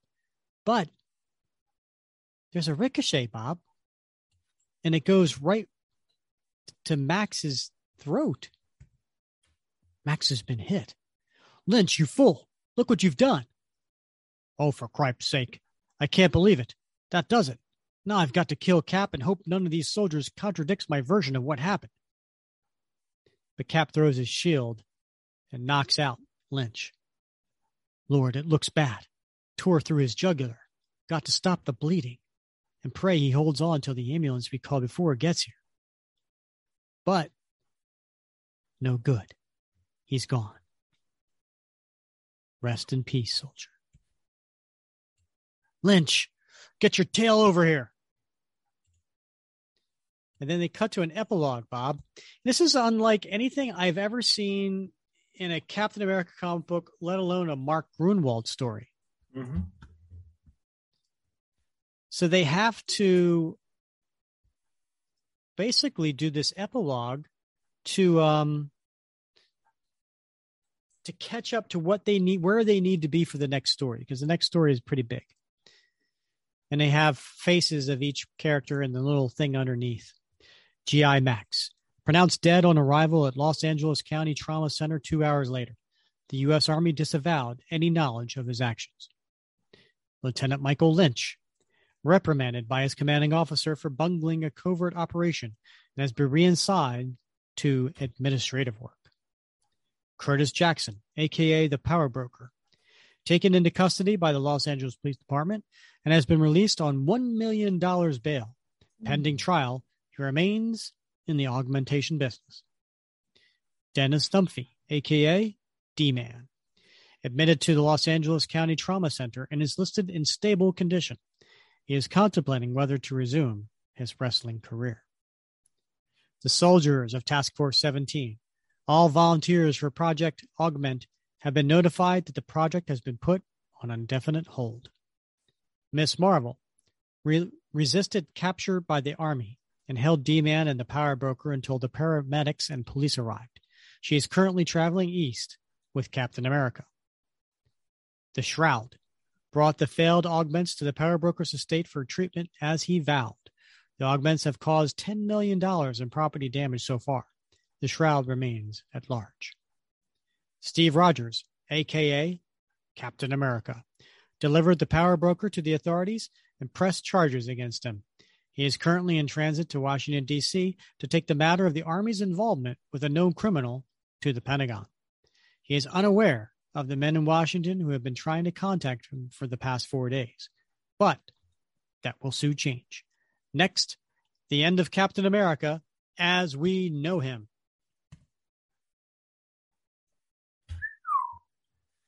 Rick, you ever play Duke Nukem? Nope. You familiar with that video game? Yeah, I am. I wonder. I mean, I always, when I think of Nuke, I call him Duke because I think of Duke Nukem.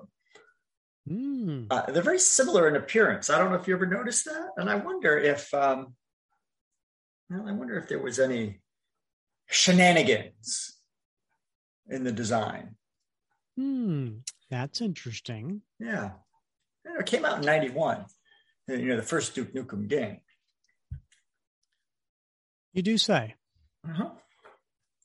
All right. Anyway. All right. Well, let's get to the last issue here, Bob. All right. It's issue 332. This is an amazing cover that is by Mike Zeck, but it's inked by Claus Johnson. And it is Captain America standing in front of a flag that's on a wall. And it's the traditional blue background with the white stars, and then a top, and then underneath are the red and white stripes.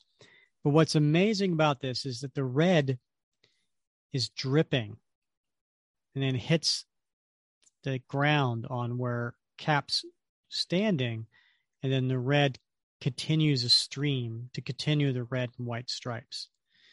So it's a very bloody looking flag. Captain America is standing there with his hands empty, his shoulders hunched, his head down. And where the top logo where it says Captain America, it's just as big as Captain America is Captain America No More! ! So it's a really heavy cover. And in the corner box, Bob, they changed the corner box logo where it has been Paul Neary's Captain America running.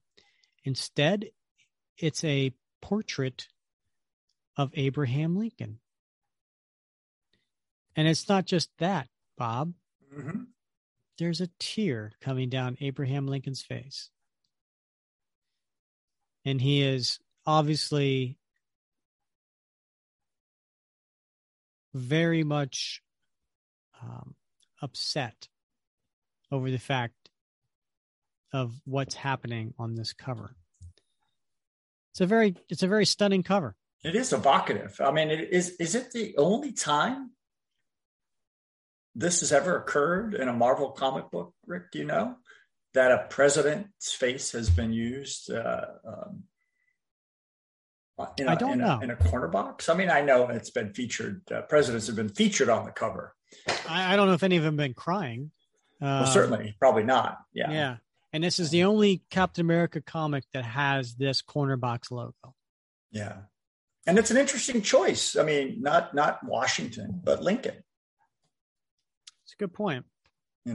Why do you think that is? I'd hate to hazard a guess. I mean, I don't know what the thinking was. I don't know.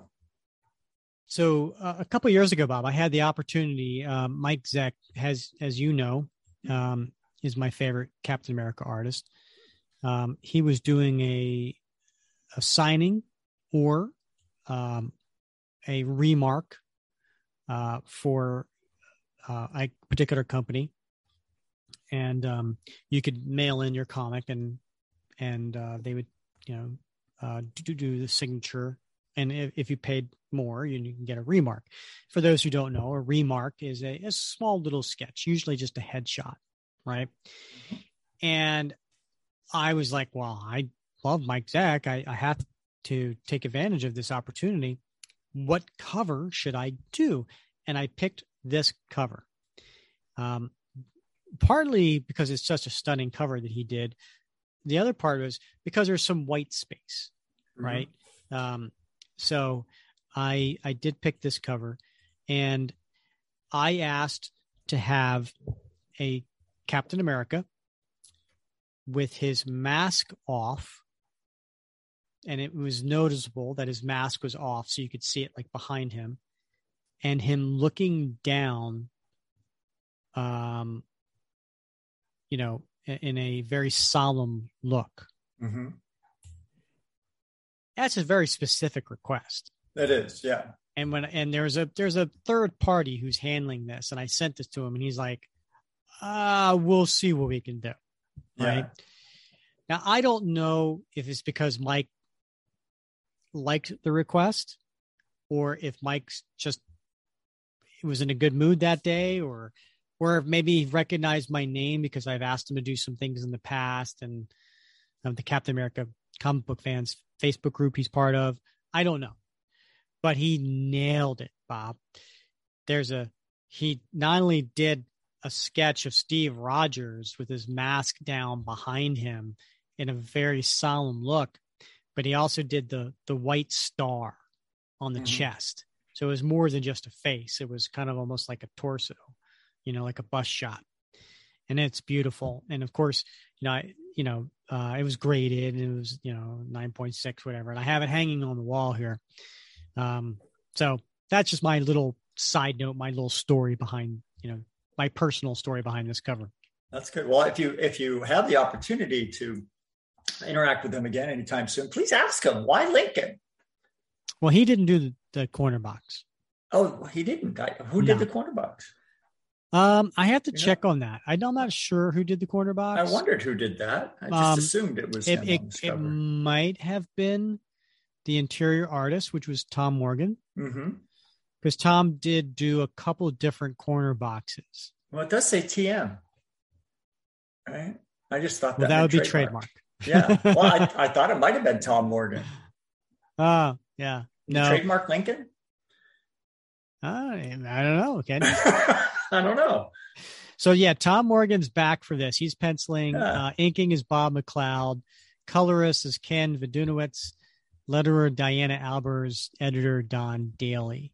And this had a cover date of August 1987, which means it probably came out in about June of 1987. And this title is called The Choice. 6:05 a.m., Washington, D.C. And we have a guy parachuting onto the Washington Monument. And he's wearing like all dark clothes. He's got belts over him, and he's got like a bullet bolero belt and a backpack, and he's landing on top of the Washington Monument. And he says, "Wind's picked up, overshooting my mark. Got to pull right. I can still make it. Just a few more feet. I'm doing it. Come on, baby. Yeah, touchdown." And he grabs hold of it, and he's got some sort of like magnetic device to suction himself. Whoa, wind nearly blew me off. Gotta detach my chute. Quick. Just secure it with a clamp. There. Now to get out of my folding platform. And what's his parachute is got a white parachute with red letters on it, Bob. What did he write on it? I believe it says "Make war some more." Warhead. So this character's name is Warhead. Steady, man. You drop it and it's going to be mighty uncomfortable sitting up there. Hee-haw! I made it. I'm on top of the world, Ma. Washington Warhead has landed. 6:18 a.m. And there's a couple of police officers in a police car in there. Holy Joe, Fred. Tell me you see what I see. I see it all right. Somebody hung a sign on the... Wait a minute. Do I see somebody up on top of it? And he pulls out the CB. This is Unit 54. We've got a flagpole sitter atop the Washington Monument. Possible jumper. Request backup.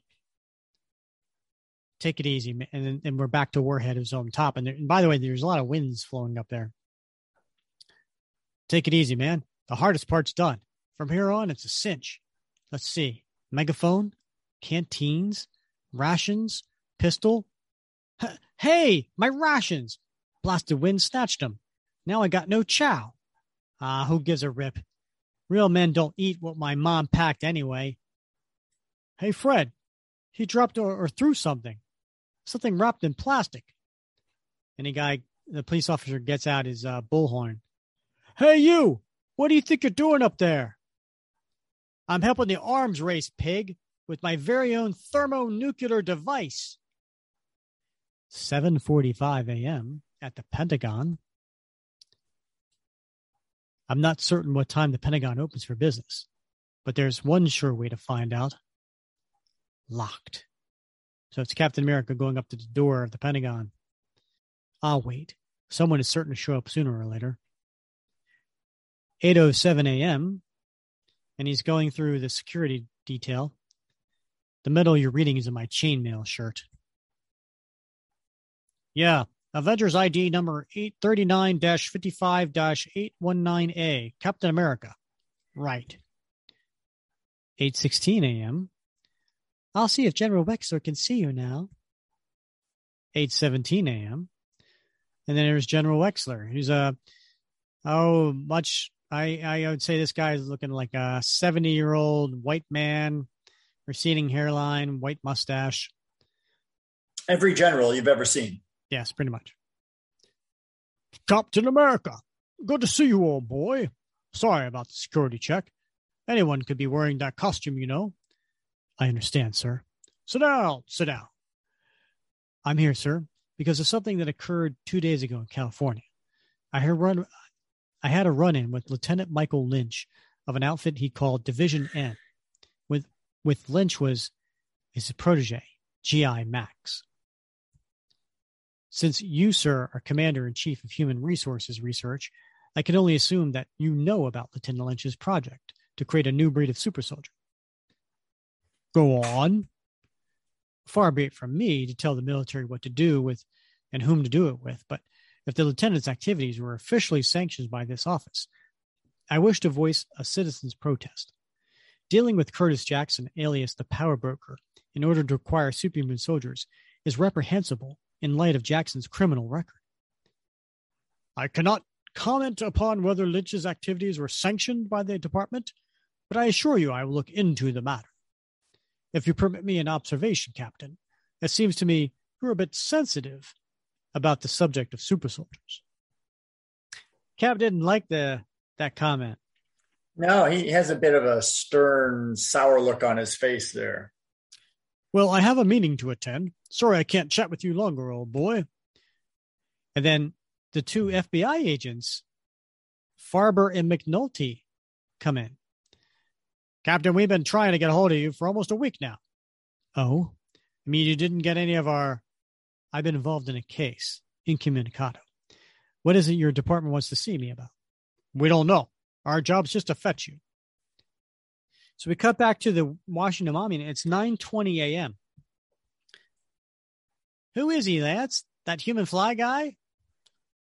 And the police officer says, hold on, a helicopter is on his way to get you down. Mommy, what's his sign mean? Make worse and more. What you think, officer? Another crazed Nam vet trying to get a movie on the week made out of him? So Warhead doesn't like this, and he's at the very top. No helicopters. I'm armed and dangerous. Any attempt to subdue me, and I'll open fire on the crowd. And he fires his machine gun up in the air. Get down. He's shooting. Let me out of here. Nut thinks he's Rambo. So, Bob, who's Rambo? John Rambo. He's your worst nightmare, Rick. Oh, really? Why is that? Yeah. He'll wait for you to draw first blood, but he will come after you like nobody's business. Unless Colonel Troutman steps in, calls him off. How would you describe Rambo? Well, I would describe Rambo as probably the worst caricature of a Vietnam vet that has ever been turned into a movie. Now, mind you, I love those movies. I love Sylvester Stallone, love those movies, but just the whole sort of mythos of the crazed Vietnam vet who can't get past the war and has these violent outbursts. That's what the sort of at least First Blood, the original First Blood, up in, Washington State, gets picked on by the police, snaps, flees. The police are trying to get him, and then he starts picking off the police one at a time up in the mountains, right? It's a classic movie, no doubt about it. Classic Sylvester Stallone. but, problematic. Yeah. So, but extremely popular. Oh, yeah. And so I recall hearing, various like interviews or listening or reading various interviews with Mark Grunwald at the time. And that was part of his reason for doing this story about John Walker, because there were a lot of readers that were writing in and stating that why can't Captain America be more like Rambo? Right? He was more of a Boy Scout. He was a goody two shoe. He didn't really fit what was popular at that time. And by the way, I had an opportunity to talk with Mark Grunwald's wife, Catherine Schuler Grunwald, and she talked about this. She talked about what Mark was going through at this time. He was a huge Captain America fan, and what he was going through at this time with John Rambo's popularity. And so if you have a chance, go listen to episode 11, where we interview Mark's wife, Catherine Schuler Grunwald. But yeah, Rambo was a big deal. And certainly, well, a pop culture phenomenon for sure. Yeah. And certainly something that Mark had to overcome, and that's part of the impetus behind the John Walker storyline. So now Steve's in front of the commission. 10:02 a.m. If it isn't the elusive Captain America. Who are these people? That's the president's seal behind them. Wait, I recognize General Halston and the heads of the CIA and FBI. The way this room is set up, it's like something out of the Spanish Inquisition. Nobody expects the Spanish Inquisition. Our chief elements are surprised. I just knew you were going to pull that one out. And our fanatical devotion to the Pope. Well played. Captain, we are the Commission, a specially appointed task force operating under the direct command of the President. Our specific purview is this nation's special operatives, namely those who the media have dubbed super people. We were the ones who instigated the formation of the Freedom Force team when your Avengers proved less than cooperative. The Freedom Force? The Avengers had a run-in with those dishonorable ex-convicts. So what he's referring to is back in Avengers Annual number 15, it was the Brotherhood of Evil Mutants basically were kind of pardoned if they became the Freedom Force and worked under the government's rules. Recently, the Commission has been evaluating you, Captain America's first special operative. This is what we found. 1, the U.S. government totally financed Project Rebirth, the program designed to develop an army of American super soldiers back in 1941. 2, you, Stephen M. Rogers, volunteered to undergo the super soldier experiment and signed a contract stipulating you'd serve your country in an official capacity until the president relieves you of duty. If you care to examine the documents, no need. 3, when Project Rebirth was discontinued upon the death of its principal scientist, you were the sole recipient of the treatment. According to official documents from the FDR administration, the concept of using you as a symbol of fighting America originated in the president's office, perhaps with President Roosevelt himself. 4, you verbally agreed to serve your country as its, shall we say, official mascot. This agreement modifying, but not negating, your previous written commitments. Is this leading to what I think it's leading to? 5, the uniform you now wear was designed and constructed by the employees of federal government. 6, that shield you carry was designed and constructed by employees of the federal government as well. 7. The very name, Captain America, was a creation of some long-forgotten person on the federal payroll. 8.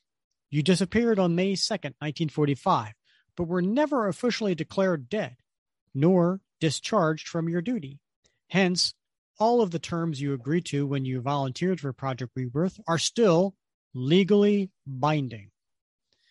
The bottom line is, we want you to work for us, again, as per terms of your contract. But since my revival, I've been serving my country according to that agreement with the Avengers, with S.H.I.E.L.D., and on my own. My record of public service is well documented with, you failed to make an important distinction, Rogers. You are not Captain Avenger, Captain S.H.I.E.L.D., or Captain Solo. You are Captain America. Your service to those independent agencies, regardless of the nature of your activities, does not constitute an acceptable alternative to fulfillment of your tour of duty to your country. Why? After these years, are you just now getting around to informing me of this? The Commission cannot be held accountable for the oversights of previous administrations, Rogers. We can only rectify matters as of now. To do so, you will resume your official position as America's super soldier and have all of your activities coordinated and assigned by this office. But I've been acting autonomously for years now, and what happens if I don't accept your terms? What do you mean? You don't have a choice. Of course I do. This is a free country. A free country governed by laws. You legally agreed to these terms. They remain binding if you tell him about his tax returns. I have it here. It's come to our attention that you were recently the recipient of almost $1 million of the taxpayers' money, owing to the fact that you were not officially declared dead when you disappeared in 1945. It should be obvious to you that since you were not actively serving in any official capacity, you were issued that money erroneously. I spent almost every cent of that money creating my national computer hotline. What are you saying is I must return the money? Not at all. When you return to work with us, we'll get our money's worth from you. And if I don't return to work, I'll have to forfeit the money? Yes, the money, your uniform, your shield, and the very name of Captain America, as we said, are rightfully ours. But why speak of this absurd? What reason could you possibly have to disobey a presidential mandate? Have you not pledged yourself to the service of your country? We are America, Rogers. We are your commanding officers. It had not even crossed our minds that you would have a difficulty obeying our directive. I'm just used to operating with relative autonomy, sir. Could I have a time to think before I give you my answer? Well, all right. You can have 24 hours. Let me make one last thing clear, Rogers. America needs a popular high-profile mascot and operative. If you will not be that man, have no doubt we will find someone else to be Captain America.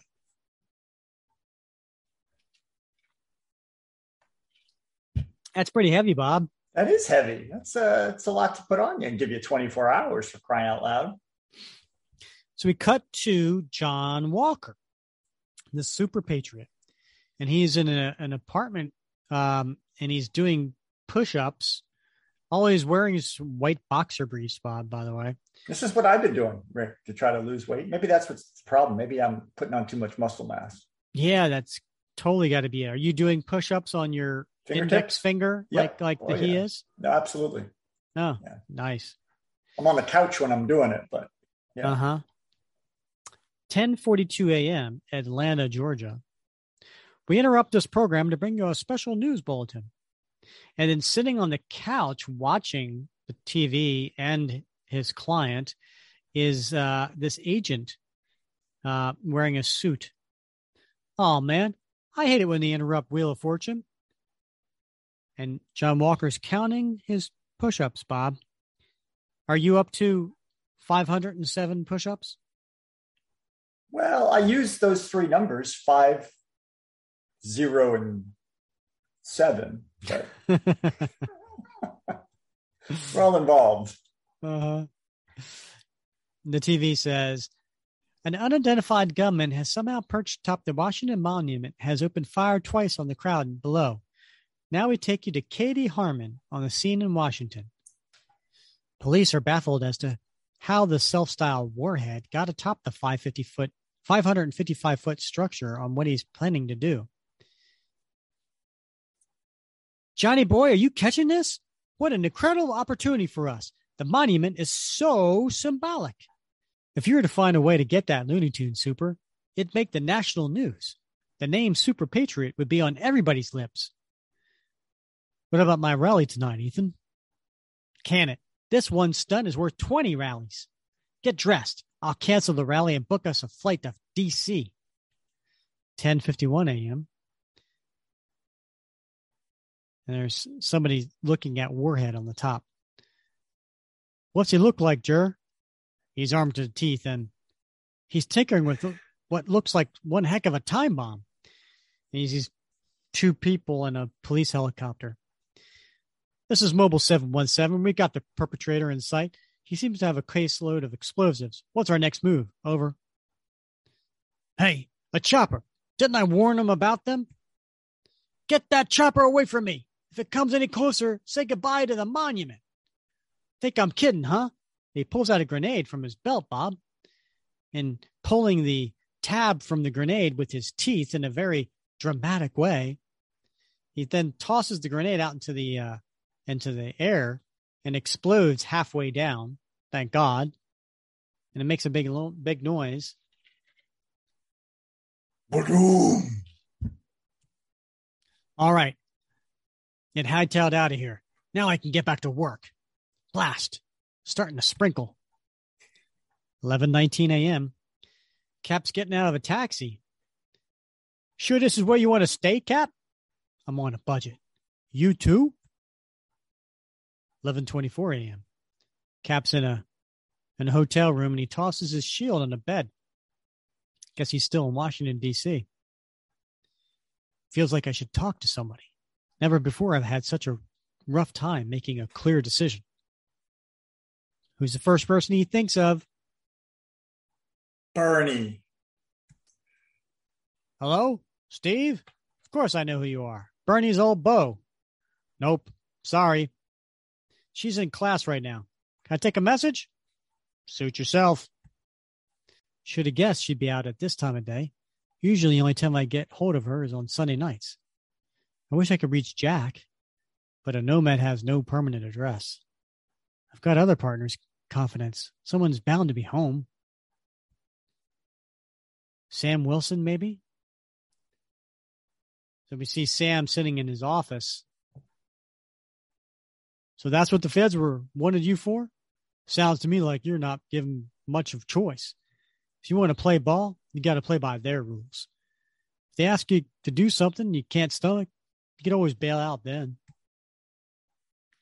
And then we cut to Shield.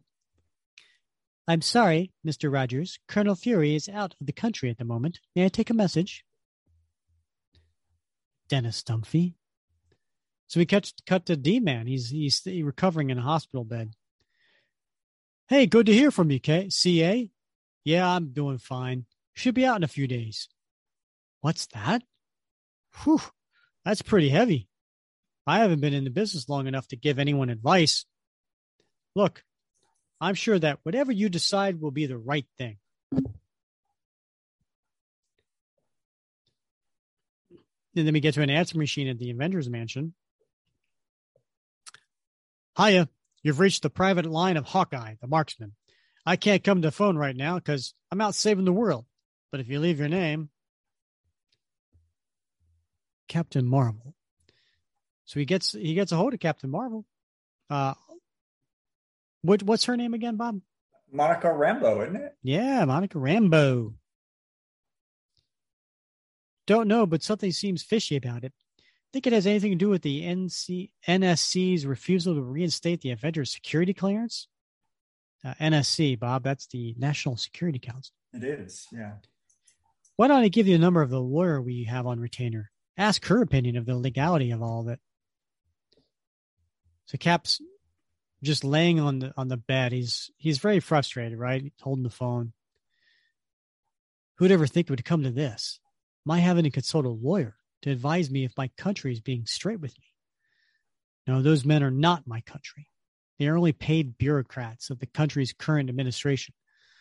They represent the country's political system, while I represent those intangibles upon which our nation was founded: liberty, justice, dignity, the pursuit of happiness. That really is my major stumbling block with their plan for me. By going back to my wartime role as a glorified agent of America's official policies, I'd be compromising my effectiveness as a symbol that transcends mere politics. What a dilemma. We cut back to the Washington Monument, Bob, 1:33 p.m., and we have Warhead on his megaphone. America's been a nation of wimps and bunglers. We talk big about the Libyans, the Iranians. The Nicaraguans walk all over us.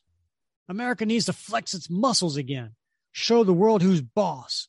To do that, we've got to go to war. A whole generation has come of age since Vietnam. A whole generation who's had no way to prove its manhood. We need to declare war on somebody. The Arabs, the Libyans, maybe even the Ruskies. Only war can strengthen our national character. To spur the leaders of our nation into action, I'm making a stand. I've got me a nuclear device up here that I've just armed. It's set to go off at midnight tonight unless America declares war on somebody. Anybody. I'm not choosy. Tell the president he's got only 11 hours before the Washington gets nuked. Can he be serious? At 2:55 p.m., Bob, an hour and 22 minutes later. So Ethan and Super Patriot coming out of a taxi. And Ethan says, "We're in luck, Super Patriot. The nutcase is still up there." "I'm not so sure about this, Ethan. I may be brave, but I'm not stupid." The radio said he claims to have a nuke, and he'll detonate it if anyone tries to interfere. You have to be as nutty as he is to want to go up there and play patty cake with, "Think positive, old bean. This will make you a national hero." 3:02 p.m. And we have Super Patriot walking up to a police officer, and he's showing his costume as if that's going to make any difference. "Excuse me, officer. My name's Super Patriot. Maybe you've heard of me. I was wondering if I could be of any help." "Never heard of you, pal. Now get back to the other side of the cordon. Perhaps you aren't aware of a man of power. Watch." And he takes the one of the what do you call those things? Sawhorse, yeah. Yeah, right. And it said police line, do not cross. He takes it and he snaps it in half. And the police officer says, "Real cute. That won't get mean spit to a guy with a nuclear bomb. Now get lost before I book you for destroying city property." So he goes back to Ethan. "Well, what happened?" "They really don't want my help, Ethan. Come on, let's get out of town before the whole place blows." 3:21 p.m. Cap's sitting on his hotel bed. He's got his shirt off. Looking pretty manually there, right? He does. My wife, man, if I had my boots on a bed like that, my wife would have my hat. He's got his arms crossed behind his head because he's laying on a pillow, which demonstrates the fact that he's really thinking. What would be the worst that could happen if I went along with the commission's mandate? As a high-profile representative, they couldn't ask me to do anything too un-American, could they? They undoubtedly want me to quit the Avengers. They're not officially approved of. Would they assign me to Freedom Force? Or maybe send me to Nicaragua to help the Contras? I'd have to give up the hotline. Couldn't answer the calls of both the government and private citizens. And if I refused to be the Captain America they wanted, I'd have to go to Tony Stark, ask him for $1 million loan to get the commission off my back. I had to give up my Cap uniform, maybe adopt a new costume identity like when I became the original Nomad. Worst of all, I'd have to deal with the fact that someone else was in my uniform, using my shield and name. Either way, I'd be giving up. And then his phone rings. Now who? And it's the attorney. Captain Inger Sullivan, what I need before I can proceed is a copy of the agreement you signed in 1941. I'm quite confident that no matter what it says, we could fight it in court. What I see as the real issue is who owns the Captain America concept?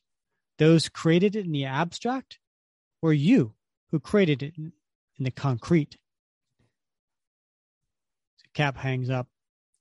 4:16 p.m. And he looks like he's got a migraine.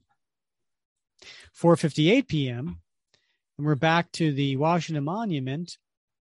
And it's dark, it's rainy, it's windy. And John Walker is coming back up to the police line. I ought to have my head examined, letting Ethan talk me into this.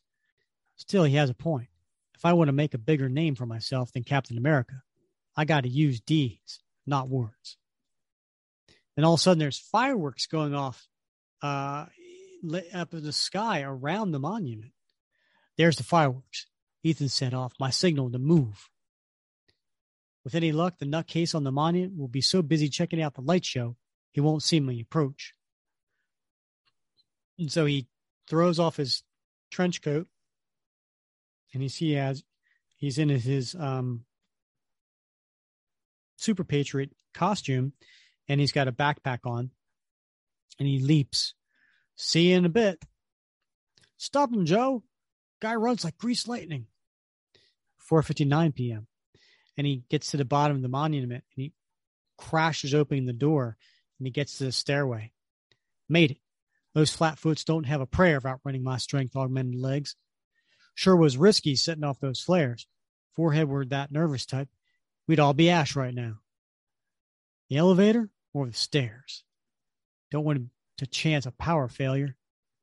According to Ethan, there's 898 steps to the top. If I take 3 at a time, 5:02 p.m. We're at the top of the monument where Warhead is. Back, all of you. I don't know what you're up to. You try another stunt like those fireworks, and I'll show real fireworks. You hear? And he's firing the machine gun, and he's firing it down at the ground, and the police are all scattering. He's shooting at us. Fall back, fall back. We didn't set off those fireworks. 'Twas a wise guy in the crowd. We have him in custody now. Now, you mind telling us where you got yourself a nuclear device? So that's it. You two jerks don't believe I really have a nuke, huh? Well, I do. Got it from the Advanced Idea Mechanics. Go check, but tell the Prez there ain't much time left. Advanced Idea Mechanics? That's one of them terrorist groups, right? Yes. One of my men has already been investigating all private arms suppliers, including them. Can we just have the president pretend to do what he's asking, just to get him down from there? 5:15 p.m. Cap's back in his hotel. He's looking out the rainy window. I ought to step out. Haven't eaten all day, but I just don't feel like doing anything until I sort out what to do. Wonder if Bernie's back from her class yet. Her housemate said he'd expect her to be late tonight. Wait, I know someone who I haven't talked to yet. Hello, Mrs. Ridley? This is Captain America. Oh, I've been better. Yes, very busy. Is your son home from school yet? Could I talk to him? So yeah. Ram gets on the phone. Hello, Ram speaking. Cap. Oh, wow. I didn't expect to hear from you. What can I do for you? You just want to talk to me? Sure. You kidding? I'll never get tired of being one of your stars and stripes. You can't believe how many friends I've made through the computer network. It's the best thing that's ever happened to me, besides getting to meet you. Nope. I'll help you all I can no matter what happens, even after I start dating. Rick, I don't know if you've noticed this, but yeah. Ram's bedroom looks a lot like your man cave.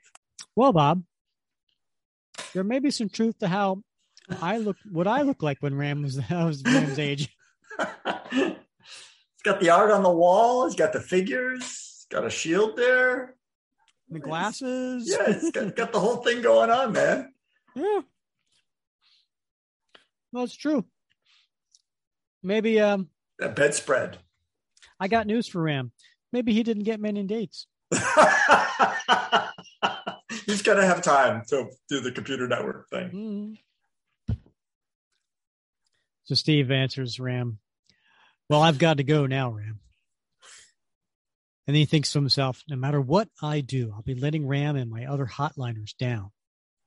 If I sign up with the government, I'll have to disband the computer network. If I give up being Cap, how can I expect people not to lose faith in me or the ideals this nation was founded upon?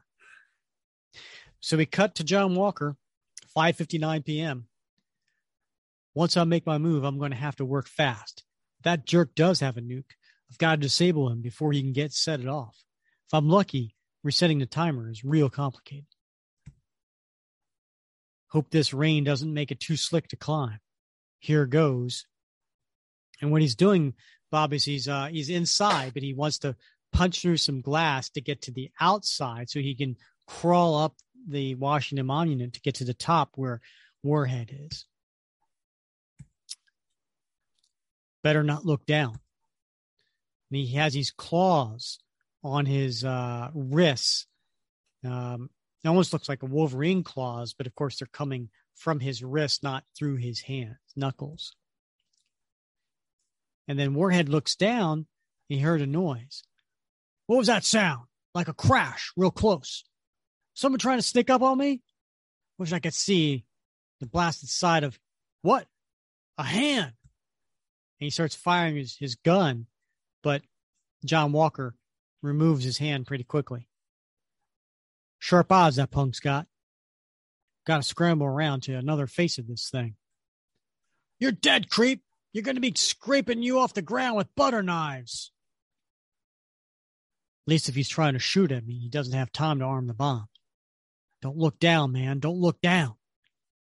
Easy, easy. If I drop this throwing star, I'm sunk. Okay. Now, steady. Show yourself, traitor. Let me see what lousy peacenik has the guts to climb up here. I didn't imagine you, man. I know you're here somewhere.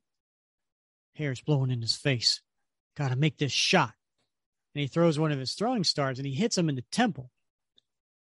I'll kill you. Dropped his Uzi. Got to move. Kill. And he pulls out a pistol and he fires in John's chest, point blank. Bam, bam. Got you, you sticking dove. Got you. He would have had it not been wearing uniform made of Kevlar. Now to shake this snake off his perch. Huh? And he does. He throws him right off. He basically kills him, Bob. And then as he's falling, gonna go out like a man. And he pulls out a pin from one of his hand grenades and he blows up midair. And then John Walker thinks to himself, well, I rocked his perch. I forgot this blinking nuke was up here. Did it? Thank God. Still here. What was I thinking of when I yanked on this platform? Guess I was so afraid he'd shoot me in the face I forgot about this thing. This is a nuke, isn't it? Never saw one before. Better get this down quick. He said it was set to go off at midnight. Hope they can disarm it in the next 6 hours. 6:19 p.m. He comes down, and the police are waiting for him. Okay, hold it right there. Glad to, as long as someone takes this nuke off my hands. Good Lord, it really is a... Yeah, and it's all yours. I've done my bit. 6:40 a.m., Bob. So we've cut 12 hours later. And it's the morning. Steve's leaving the hotel in Washington, D.C., but he's dressed in his civvies. Still a bit early. I have time to get some breakfast and catch up on the news. Funny how calm I am now that I've made up my mind. 6:43 a.m. He's at a He's at a like a news booth, right, Bob? What do they call it? Newsstand. Thank you. Yeah, a little booth on the side of the street. There's a guy there, and he's selling magazines and he's selling comic books. Matter of fact, there's a Captain America comic book. But he grabs the newspaper. What's this? Super Patriot frees Washington Monument. Terrorist commits suicide. Nuclear device disarmed. Looks like I missed a lot locked away in my hotel room all yesterday. Super Patriot seems to be the man of the year. 7:59 a.m. Cap gets out of a cab in front of the Pentagon. Keep it. 8:02 a.m. He walks in. Steve Rogers to see the commission. This way. 8:03 a.m. It's interesting that Mark keeps marking the time, right? Right. Yeah. 8:08 a.m. He's walking down a corridor. Go in. They've been expecting you.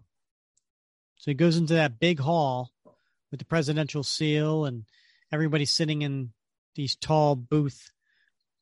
Cap stands in front of him. Gentlemen, I've given the matter we discussed yesterday a great deal of thought, and I regret to say that in all good conscience, I cannot accept your conditions of employment. Captain America was created to be a mere soldier, but I have made him far more than that. To return to being a mere soldier would be a betrayal of all I've striven for the better part of my career. To serve the country your way, I would have to give up my personal freedom and place myself in a position where I might have to compromise my ideals to obey your orders. I cannot represent the American government. The president does that. I must represent the American people.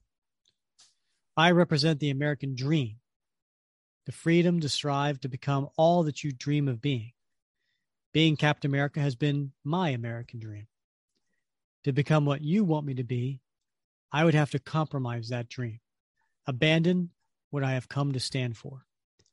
My commitment to the ideals of this country is greater than my commitment to a 40-year-old document. I am sorry, but that's the way it must be. Gentlemen, I believe these are yours. And he hands him the uniform and the shield. 8:12 a.m. The end of an era. Well, indeed, Bob. Mm-hmm. So think back, Rick. 1987, huh? What was your, how old were you then? 16, 17? Yeah, I was 16 and a half. 16 and a half. All right. Pick this up. It's a different time then, right? 1987 was a very different time in American society. Indeed. So, yeah, I have been at this point reading Captain America for 4 years. So I have been picking up this regularly, monthly for 4 years straight. And I think my reaction to this was, what? Whoa. This was huge. This was a huge time. And it was mind-blowing. But it was, of course, he's going to be Captain America next issue, right? I mean, Steve can't give up being Captain America, right? I mean, like this isn't something that's going to last, right? Yeah. Well, I mean, he'd done it before, temporarily at least. So, I mean, I guess the possibility was there, but I mean, in a broader sense, like, in 87, I was, like a sophomore, junior, probably a sophomore in military college, right? I was getting ready to have a career in the military, in the Marines, right? I was gung ho, I had a freaking poster of Reagan on my wall, right? Had this big framed front page of the Boston Herald from the invasion of Panama. It said our forces are standing tall again, right? Very reminiscent, we go through these cycles, right? I don't remember how I reacted. I remember this issue because I wasn't getting them regularly. I'd have to go back home to the comic book shop and get back issues at this time because they weren't selling them up in Vermont where I was in college. But I think this would have hit me very, very differently than it does now, with the wisdom of a career in hindsight and, education and experience and having a family and all these other sorts of things. Mm-hmm. But back then, if I can remember who I was back then, it would have hit me very, very different. This would have left me very confused and bewildered and not understanding what Cap was talking about, right? Not grasping why he couldn't reconcile being Captain America with listening to the duly elected authorities and, of his country. That would have been confusing to me back then. Very much so. The commission was confused, right? When they said, why talk of the absurd, right? We don't, why are you even questioning the orders of your president? We didn't anticipate this would even be a possibility. Right. I wouldn't have anticipated it as a possibility back then, But again, I've changed over the course of a lifetime, and now I see what Grunwald was talking about in that speech and in that wrestling with, Steve's decision about what to do and how he was genuinely torn. That hits home in a very different way for me now. That's an excellent point, Bob.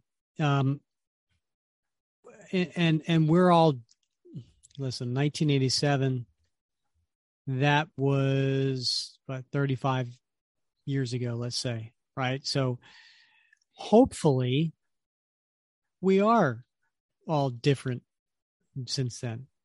Hopefully we have grown, we have changed. It reminds me of a quote from Muhammad Ali, and I maybe I'm misremembering the quote, but it was something to the effect of, I'm hoping that, I'm not the same person that I was, when I was a kid, that I've grown. Right.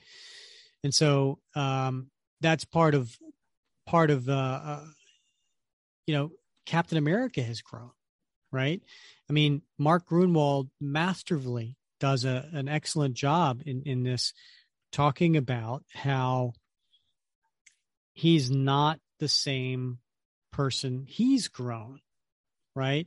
That he's not this soldier that he was, that he represents the American dream.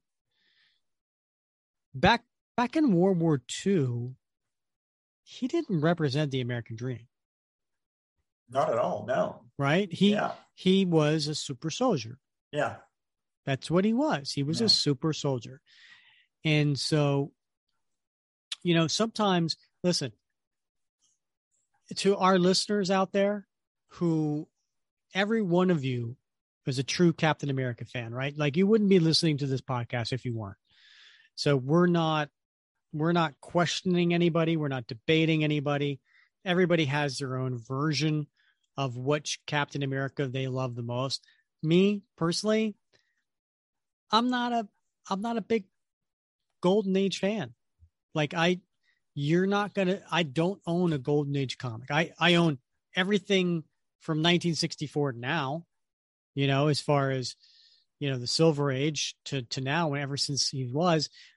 I elected to not go back and look at and get Golden Age because he's not, that character is not the same character I know and love. Right? The soldier from World War II is not the character that he has become. And so I'm a fan of the superhero, not the super soldier. Mm-hmm. And so it's interesting I think Mark Grunwald, in all honesty, was too. I think he made it very clear in this story that, you know, he is someone who believes that Cap is going to struggle with doing the right thing. Obviously, he this whole issue, every part of Steve's story is him struggling with what to do and reaching out to his close loved ones, right? His close friends to help him. What a human characteristic, right? What a relatable characteristic. That's part of the charm of Mark Grunwald's characterization of Steve Rogers, I think. I do too. You know, it's I'm going to do something that's often verboten, but you know, it's interesting that in the cinematic universe, we often hear about the hero's arc, right? I mean, Tony Stark had his arc, Steve Rogers had his arc, and there was closure, right, to all those arcs. Over the course of many films, their character sort of evolved in a certain direction, and there was an opening and there was a closing. But in the comics, we don't ever really get a closing, right? Sure. But we have seen that character arc evolve from the Golden Age through, you know, the late Golden Age, early Silver Age, and the character has continued to evolve. But the nature of the beast in that sort of dilated time, is it dilated time or compressed? What do they call it? I don't know, whatever it is, that sort of keeps things sort of time in the Marvel universe, never really marching too far forward. But we never get to the end of that arc. But it is a continuing process of, at least, you know, certainly for Steve, his continuing evolution. Yeah, no, 100%.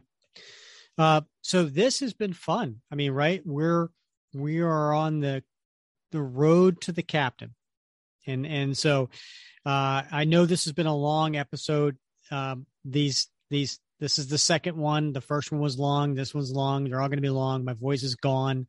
But you know, thanks to you listeners for listening through this.